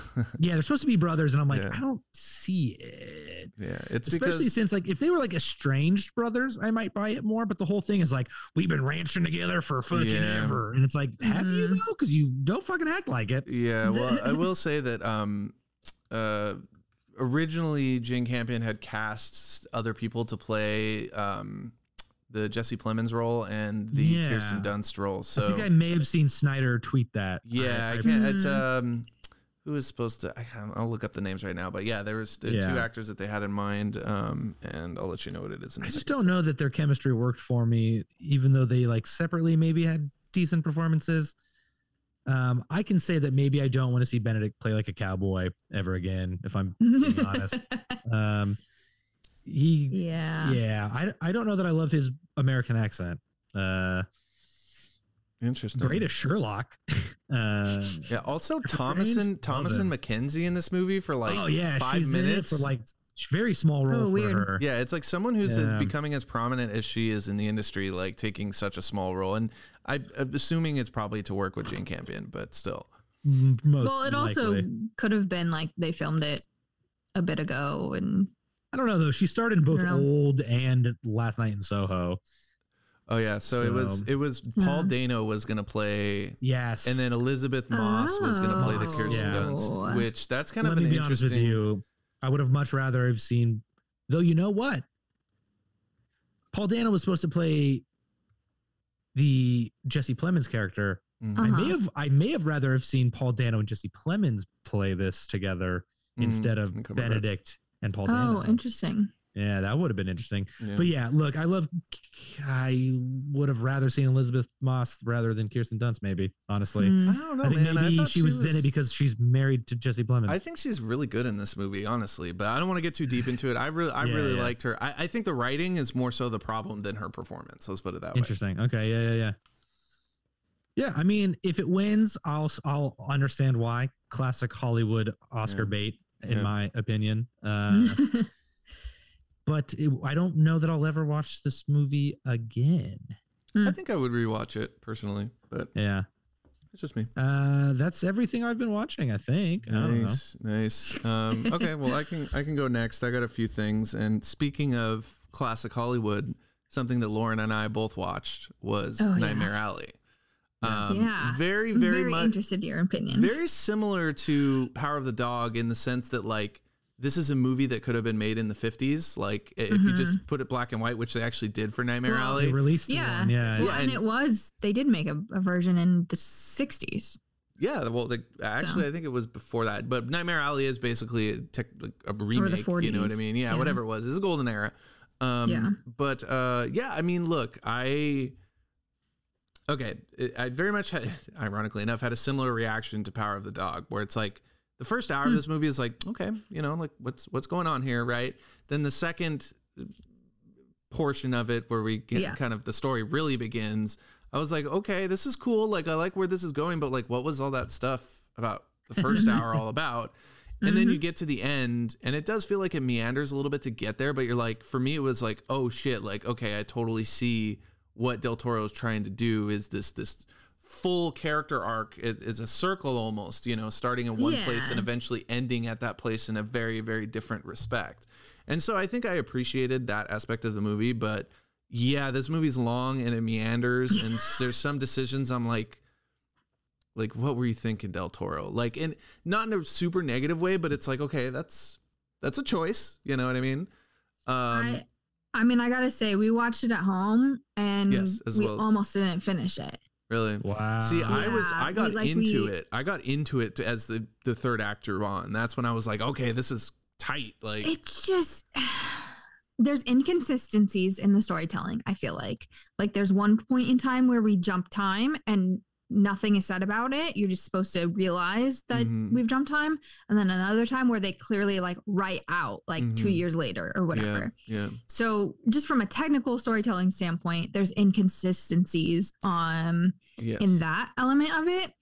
But then also it's just like, I agree with you where in the beginning I was like, okay, this is intriguing. Where are we going with this? Like, I didn't really know much about it going into it. Yeah. But then I feel like there's some things that get set up that never have any payoff to them. You mean in terms of like all the carnival stuff or other things? And just like the whole finding of the geek in the first bit, like how they're replacing their geek early on, like, and then drop him off at the hospital or whatever. And I don't know. Some of that stuff, and then some of the stuff with his father, I feel like is not fully realized or explained. Yeah, it's like very, totally. The stuff with Cate Blanchett's character, like, and then so with the third act, I feel like so much of the third act, it flips out of nowhere with little to no justification for a lot of the flips that happen. Yeah, and then it just gets wild and gory out of nowhere. Yeah, totally. I definitely agree with that. And in terms of the whole, what were the names of the people that you said? The guy at the carnival, the geeks. Yeah. In terms of the geeks, I see, that's what I thought when I was first watching it. I was like, what is the point of this? But then when you get to the end, you kind of realize that like, okay, that was all set up for like what's happening. But again, I think the way it gets to that point is like more problematic than I like the idea of it. Again, more so than the execution. So, I kind of agree with you. I think this is definitely a movie I would go back and rewatch now that I know that ending, and hopefully it would play a little better and a little more uniform. But there's a lot happening in the film. Also that like his relationship with or his relationship to Zelda, how it starts versus how it continues on. Like, I felt like the multiple love stories in this, like, were very convoluted. It was, yeah, as well. Yeah, definitely. So, for sure. Moving on from that, I mean, I don't know if you have anything else to add, Lauren. No, I don't know why it is nominated for Best Picture. I think because some of the technical stuff, yeah, but overall, I think because the Academy loves self-fellatio. That's why. Well, yeah, it's Guillermo del Toro, and it's GDT. So beyond that, I also saw Kimmy, the new Steven Soderbergh film on HBO Max. Was it shot on an iPhone? What's that? Was it shot? No. But it's the. I think we. Is that what Zoe covered Kravitz? Yes, it's that one. I think we covered the trailer on the podcast. Yeah. But it's basically all about smart technology and like it's a lot of like Rear Window kind of type elements, but with a modern smart home technology kind of twist. Yeah. I adored this movie. I just miss the days when we get like a nice hour and a half like thriller, solid, 3-act story that doesn't overstay its welcome. Well, Ex Machina is a little like longer, you know what I mean? But still a great movie nevertheless. Yeah. But yeah, I mean, I just, again, it's not a perfect movie, but it was one of those things where it's like, I saw past the flaws, and I think it's just Soderbergh, like, still out here making bangers, and nobody's talking about this movie, right? Like, he's just out there creating like another great, one of the many thrillers he's made up to this point, and this one. I'm gonna be honest, I think it's because I started tuning his name out when every time he made a movie, he was like, I shot it backwards on an iPhone in black and white, and it turned it blue, and you're like, I don't fucking care anymore, bro. Yeah. If he just started making regular movies again, which it sounds like this is, I would continue to care about his career, but he's kind of turned me off in the last 5 years. I think that this is definitely a return to form for that. Cool. Nice. I also started watching No Sudden Move, which was the movie he came out with late last year with Benicio del Toro and Don Cheadle, but I haven't finished that yet, so I'll report back on that. But yeah, I mean, this is definitely a return to form. I think you would enjoy it, Joel. Again, it's a snappy little thriller. Turn it on, turn it off, you're good. Beyond that, I also finally had a chance to catch Malignant, which Lauren, have you seen this yet or no? No, I have not. I think you would love this movie. I think this movie is right up your alley. Yeah. And for everybody who's saying, oh, this movie's so stupid or this and that, like it's like we talked about Joel. I talked about this on the podcast, right? It's very much an intentional B movie. But it's a B movie on purpose. I don't think people are giving this movie credit for is like the message behind it, the theme behind the film, which I think is brilliant and strong and a really well thought out metaphor, which is basically the movie's a metaphor about women having control over their bodies. And there are multiple examples of this in the movie that you could directly tie that theme to. And I think a lot of people aren't really recognizing it for that. And I think it's a brilliant metaphor. It's a fun B movie, like you said, Joel, with like a crazy third act. Just absolutely insane. It's so good. Also, shout out to like the practical effects they used for some of the stuff. I'm a sucker for practical. It's so good. Yeah, and so I really enjoyed this. I don't want to say too much more, especially because Lauren hasn't seen it, and I think part of the fun is the shock value. So beyond that, I also had a chance to see Miracle Worker season 1. Really enjoyed it. Is that with Danny Radcliffe? Yes, Daniel Radcliffe, freaking nice. Steve Buscemi playing God, and Geraldine Vesawantha, I think is how you pronounce that. Playing a main character, which she's one of my favorite up and coming like comedic actresses. So like just to see her in the series, I love it. And then the guy who plays Dopinder, right? And gosh, I can't remember his name off the top of my head. Aaron Sony. Yes, and he's really great. He's like one of the executives to God, which is pretty funny. There's a Bill Maher joke in like the first couple episodes of the first season that's like one of the funniest things ever. And yeah, so I would recommend it. Still making my way through season 2 and 3, but I just started season 3 as well. Oh, I can't wait to get to the Oregon Trail one. It's going to be great. Yeah, I think I love Oregon Trail. I don't know. I can't decide if one is still my first favorite, but it's the same core cast and different roles each time. Yeah. So it's fun. Yeah, definitely. And I appreciated that because I thought it was just going to be, they're playing the same roles like in a different setting, but it's like a whole new show. Yeah, and I kind of appreciate especially that. I feel like I guess in the first season going into the second season as well, but I feel like second into third is even more kind of flipped in certain relationships as well. Yeah, definitely. So and then I also had a chance to check out Texas Chainsaw Massacre, the Netflix movie that we talked about last time. Pretty fucking terrible. Not great. Like I was hoping for more out of the sunflower sequence, like more of like a shark attack kind of thing, and like it was totally like not that. The ending's okay. But I think this movie, honestly, for being an hour and 20 minutes, it tries to do too much. It's very short. It tries to do too much. It has the influencer element. There's a school massacre, like school shootings theme that's happening under. Like one of the characters is a survivor of a school shooting, and they try to draw parallels to that between what's happening with Leatherface. And then you also have the requel, elements of this where you're bringing back a character from the original, which is like the dumbest shit ever in context of the movie. Like they're trying to pull a Halloween and it just, you can't, they're two totally different scenarios with two totally different characters, and you can't just transpose that, I've been waiting for 40 years to kill, like it just doesn't work. You know what I mean? So yeah, I'll just leave it at that. I think it's worth checking out if you're a Texas Chainsaw fan. Will I have fun? I think you'll have fun. Okay. I think you'll have fun, but it's not. Movies. It's very gory and very bloody in the modern context, even more so than the remake. So, but I still think the remake's better. I think it doesn't. This movie for me didn't have shock value, except for one moment at the end. But I don't want to talk about that. Okay, so I mean, I don't expect it to be good, but if I get high and I watch this, am I going to be like, oh, nice? Yeah, for the most part. All right, cool. That's all. Again, it's only an hour and 20 minutes, so that's all I want out of it. And then finally, and I'm going to bring this up because I know you've seen it as a transition to your stuff here, Lauren, but Death on the Nile. Had a chance to watch Death on the Nile. All the champagne to fill the Nile, which that line actually kind of works in context of the movie. Like it does, yeah. Like that whole scene is basically about, like, the trailer played it as, cheeky, like we're going to celebrate, but it's actually like her. Like, it's a very triggering scene for Gal Gadot's character in the movie. And and I think it works. It kind of works in the context, just so people know, because we've ragged on that moment like so much at this point. Yeah. But yeah, what did you think about this movie, Lauren? I did not enjoy it. I agree with you. I thought it was very bad. So, it was real rough.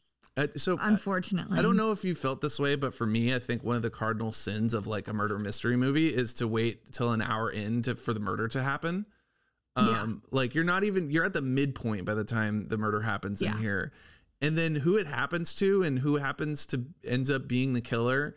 I can see why 20th Century Studios was so scared to release this movie, because there's no getting around the problematic nature of the cast in this one. Yeah, I think it suffered a lot from the cast just in general. Not just the fact that they have problematic actors in it, but also, like, part of me gets why they cast pretty much entirely named actors all across the board for that, like, it could be anybody thing. But then at the same time, you have these big name people who do nothing in this movie. Yeah. And you're like, why are you in this movie? Annette Bening's character, I think, isn't Annette Bening? Yeah. Yeah, she like does she's nothing character. And I mean, Russell Brand hardly does anything. Yeah. What's her name? Rose from Game of Thrones hardly does anything. It's I don't know. It just it left me waiting for them to do more. Yeah. And then I feel like I've said this before and I'll say it again. Gal Gadot is just not a good actor. Yeah.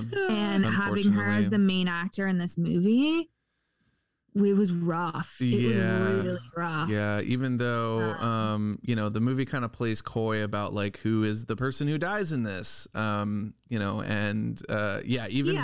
that, looking back on the movie, it's like she definitely overstays her welcome in this film. Let's put it that way. It from the get-go, it's like it could go one of two ways based on how they did the trailers and how they start this movie off, of who dies and who's the murderer and whatever. Yeah. But she was not good in it at all, and it just took me out of it. Yeah, way too much. I will say that in terms of the cast members, the one person I did thought was just totally killed in this movie was Emma. Let's see, is Emma Mackey the one who played like the femme fatale character? I thought she did. I thought she did a really good job. I really enjoyed her performance. Some of the performances were good in it. I thought Branagh did a pretty good job. Yeah. He's good as Poirot. Yeah, he's good as Poirot. I haven't seen Murder on the Orient Express, but I would want to see him in other scenarios. I just didn't think it was executed very well, and most of it comes down to a few key people's performances. Yeah. And also just some of it, the way it was shot too, and some of the direction choices in it were just really a lot of visual jarring. effects. Yeah. You can pretty much tell they shot the majority of this movie against a blue screen, which is understandable considering like it's a movie that takes place on a river, you know? But I feel like we're at a point where technology is better than what this movie ended up being. Yeah. And I don't know why it looked as bad as it did. I think part of it is because it's a couple years old at this point. So it's like we're looking at visual effects that are a couple years old too. So that could be part of it. But they also probably just tried to bury this movie. So yeah, they probably just like, let's just get this thing done and and it was just long. It was too long. Yeah. Totally. So I mean, that's it for me. What else do you got on what you've been watching, Lauren? Yeah. You guys did a couple of them, but aside from that, I watched Dollface season 2, which is Kat Dennings' Hulu show. It's cute. I think it's definitely aimed towards probably women my age, because it's very like best friend girl heavy storylines. I will say it was a little harder to watch this season, I feel like, because the whole season is about Kat Dennings and Brenda Song turning 30. And I love them both dearly, but I don't believe that either of them were 29 when they were making this movie or this series. So they pulled a reverse Tom Holland in Uncharted. Yeah. It's just like, I don't know. I feel like the main cast is very clearly in their 30s. And they're trying to make them play younger than they are, which I don't think is necessary for the rest of the storylines they have. But since the looming 30th birthday was such a big thing, I don't know. Maybe just because me and like I'm around that age group, but I don't know. It was cute. I binged it. It's if you like Kat Dennings style humor, it's a cute little show. I also finished Shrink Next Door finally, which I mentioned a little bit ago. I want to start that. It was interesting. It's definitely it's not as binge worthy in my opinion. I think maybe partly because it's visually very dark, so trying to watch that during the day, at least in my house, is a little difficult. But it was interesting. It was definitely a show that like sometimes I'd feel like it was kind of dragging a little bit, and then something would happen to bring me back in to want to see where this goes and what happens with this storyline. So I think it's worth checking out, especially if you are either a fan of Will Ferrell and Paul Rudd or Catherine Hahn. Catherine Hahn, yes. Or Michael Showalter, who drives it. Nice. So it's kind of, I don't know, I feel like A24-y in a sense, but it's based on a true story also. That's what it looked like. Quite interesting. Very A24. So, but I will say their accents don't get too much better during the show. So what are the accents supposed to be? They're supposed to be Jewish New Yorkers. Oh, okay. Copy Catherine Hahn is great, but as far as Will Ferrell and Paul Rudd, it goes in and out a lot. Okay. And it's not the most consistent thing, but it's fine. Speaking of New York, also I watched Assembled Hawkeye. Okay, hell yeah. Which it was cool. There was a lot on that behind the scenes actually that I really enjoyed, seeing how they did a lot of things and how they overcame certain challenges and stuff like that. And they show you how the musical number came together too, and why the musical number came together, which I know is still a polarizing topic for people, but that was fun to see. So catch up on all the assembled stuff. I know I haven't watched the Eternals one yet. I think that's the only one I have left, but if you're at all interested in filmmaking, definitely check those out. Every episode is really cool to see. I watched the Eternals one, and it was very production oriented. Like it literally ends like with no mention of post-production. So I'm pretty obvious that they like didn't want to open that can of worms in the documentary. So it's good though. Yeah. And then I also checked out Murderville, which we've mentioned on here before. Yes, it's Will Arnett's new show. I haven't finished it. I think I have like 1 or 2 episodes left, but the storyline doesn't particularly build. So you don't necessarily need to, watch them in order or anything, but it's an improv show with a rough storyline, murder mystery party type of thing where the celebrity guest doesn't have the script. And I think it's been a little hit or miss for me. It wasn't quite as laugh out loud funny as I had hoped it would be. That's what I've heard. But some of the scenarios they put some of these celebrities in are funny. Like I think it was the Conan O'Brien one where Will Arnett just keeps dumping like hot sauce on Conan's food, and trying to get him to like talk to the waitress. That's funny. So it's like fun, if you want a nice like light thing to put on the background. And then the last thing is I watched The Woman in the House Across the Street from the Girl in the Window, which is Kristen Bell's new show. If you guys haven't heard about it or seen it, it's kind of a spoof on that genre. There's literally a movie called like The Woman Across in the Window or whatever. There's a woman. There's The Woman in the Window. Yes, I think. And Kimmy is actually kind of in that genre as well. Yeah. That's the Amy Adams one, right? The Woman in the Window. Yeah. So it's a spoof on those kind of thriller things where a lady sees something and wasn't there one about like solve it with like Emily Blunt and a train too or something like that? It was like The Woman on the Train or something like. Yeah. And like a lot of they're often based on books that are written by women. Like so it's this trope and it's funny. I was talking to a friend of mine who watched it before I did, and she was saying like it took her probably till the 2nd episode to realize that it was supposed to be a spoofy type show. I've heard that, yeah. Because it's not as outright as like, wow, my brain is just not working right now. Not Scream, but Scary Movie. Yeah. It's not as slapstick, spoofy as those kind of things.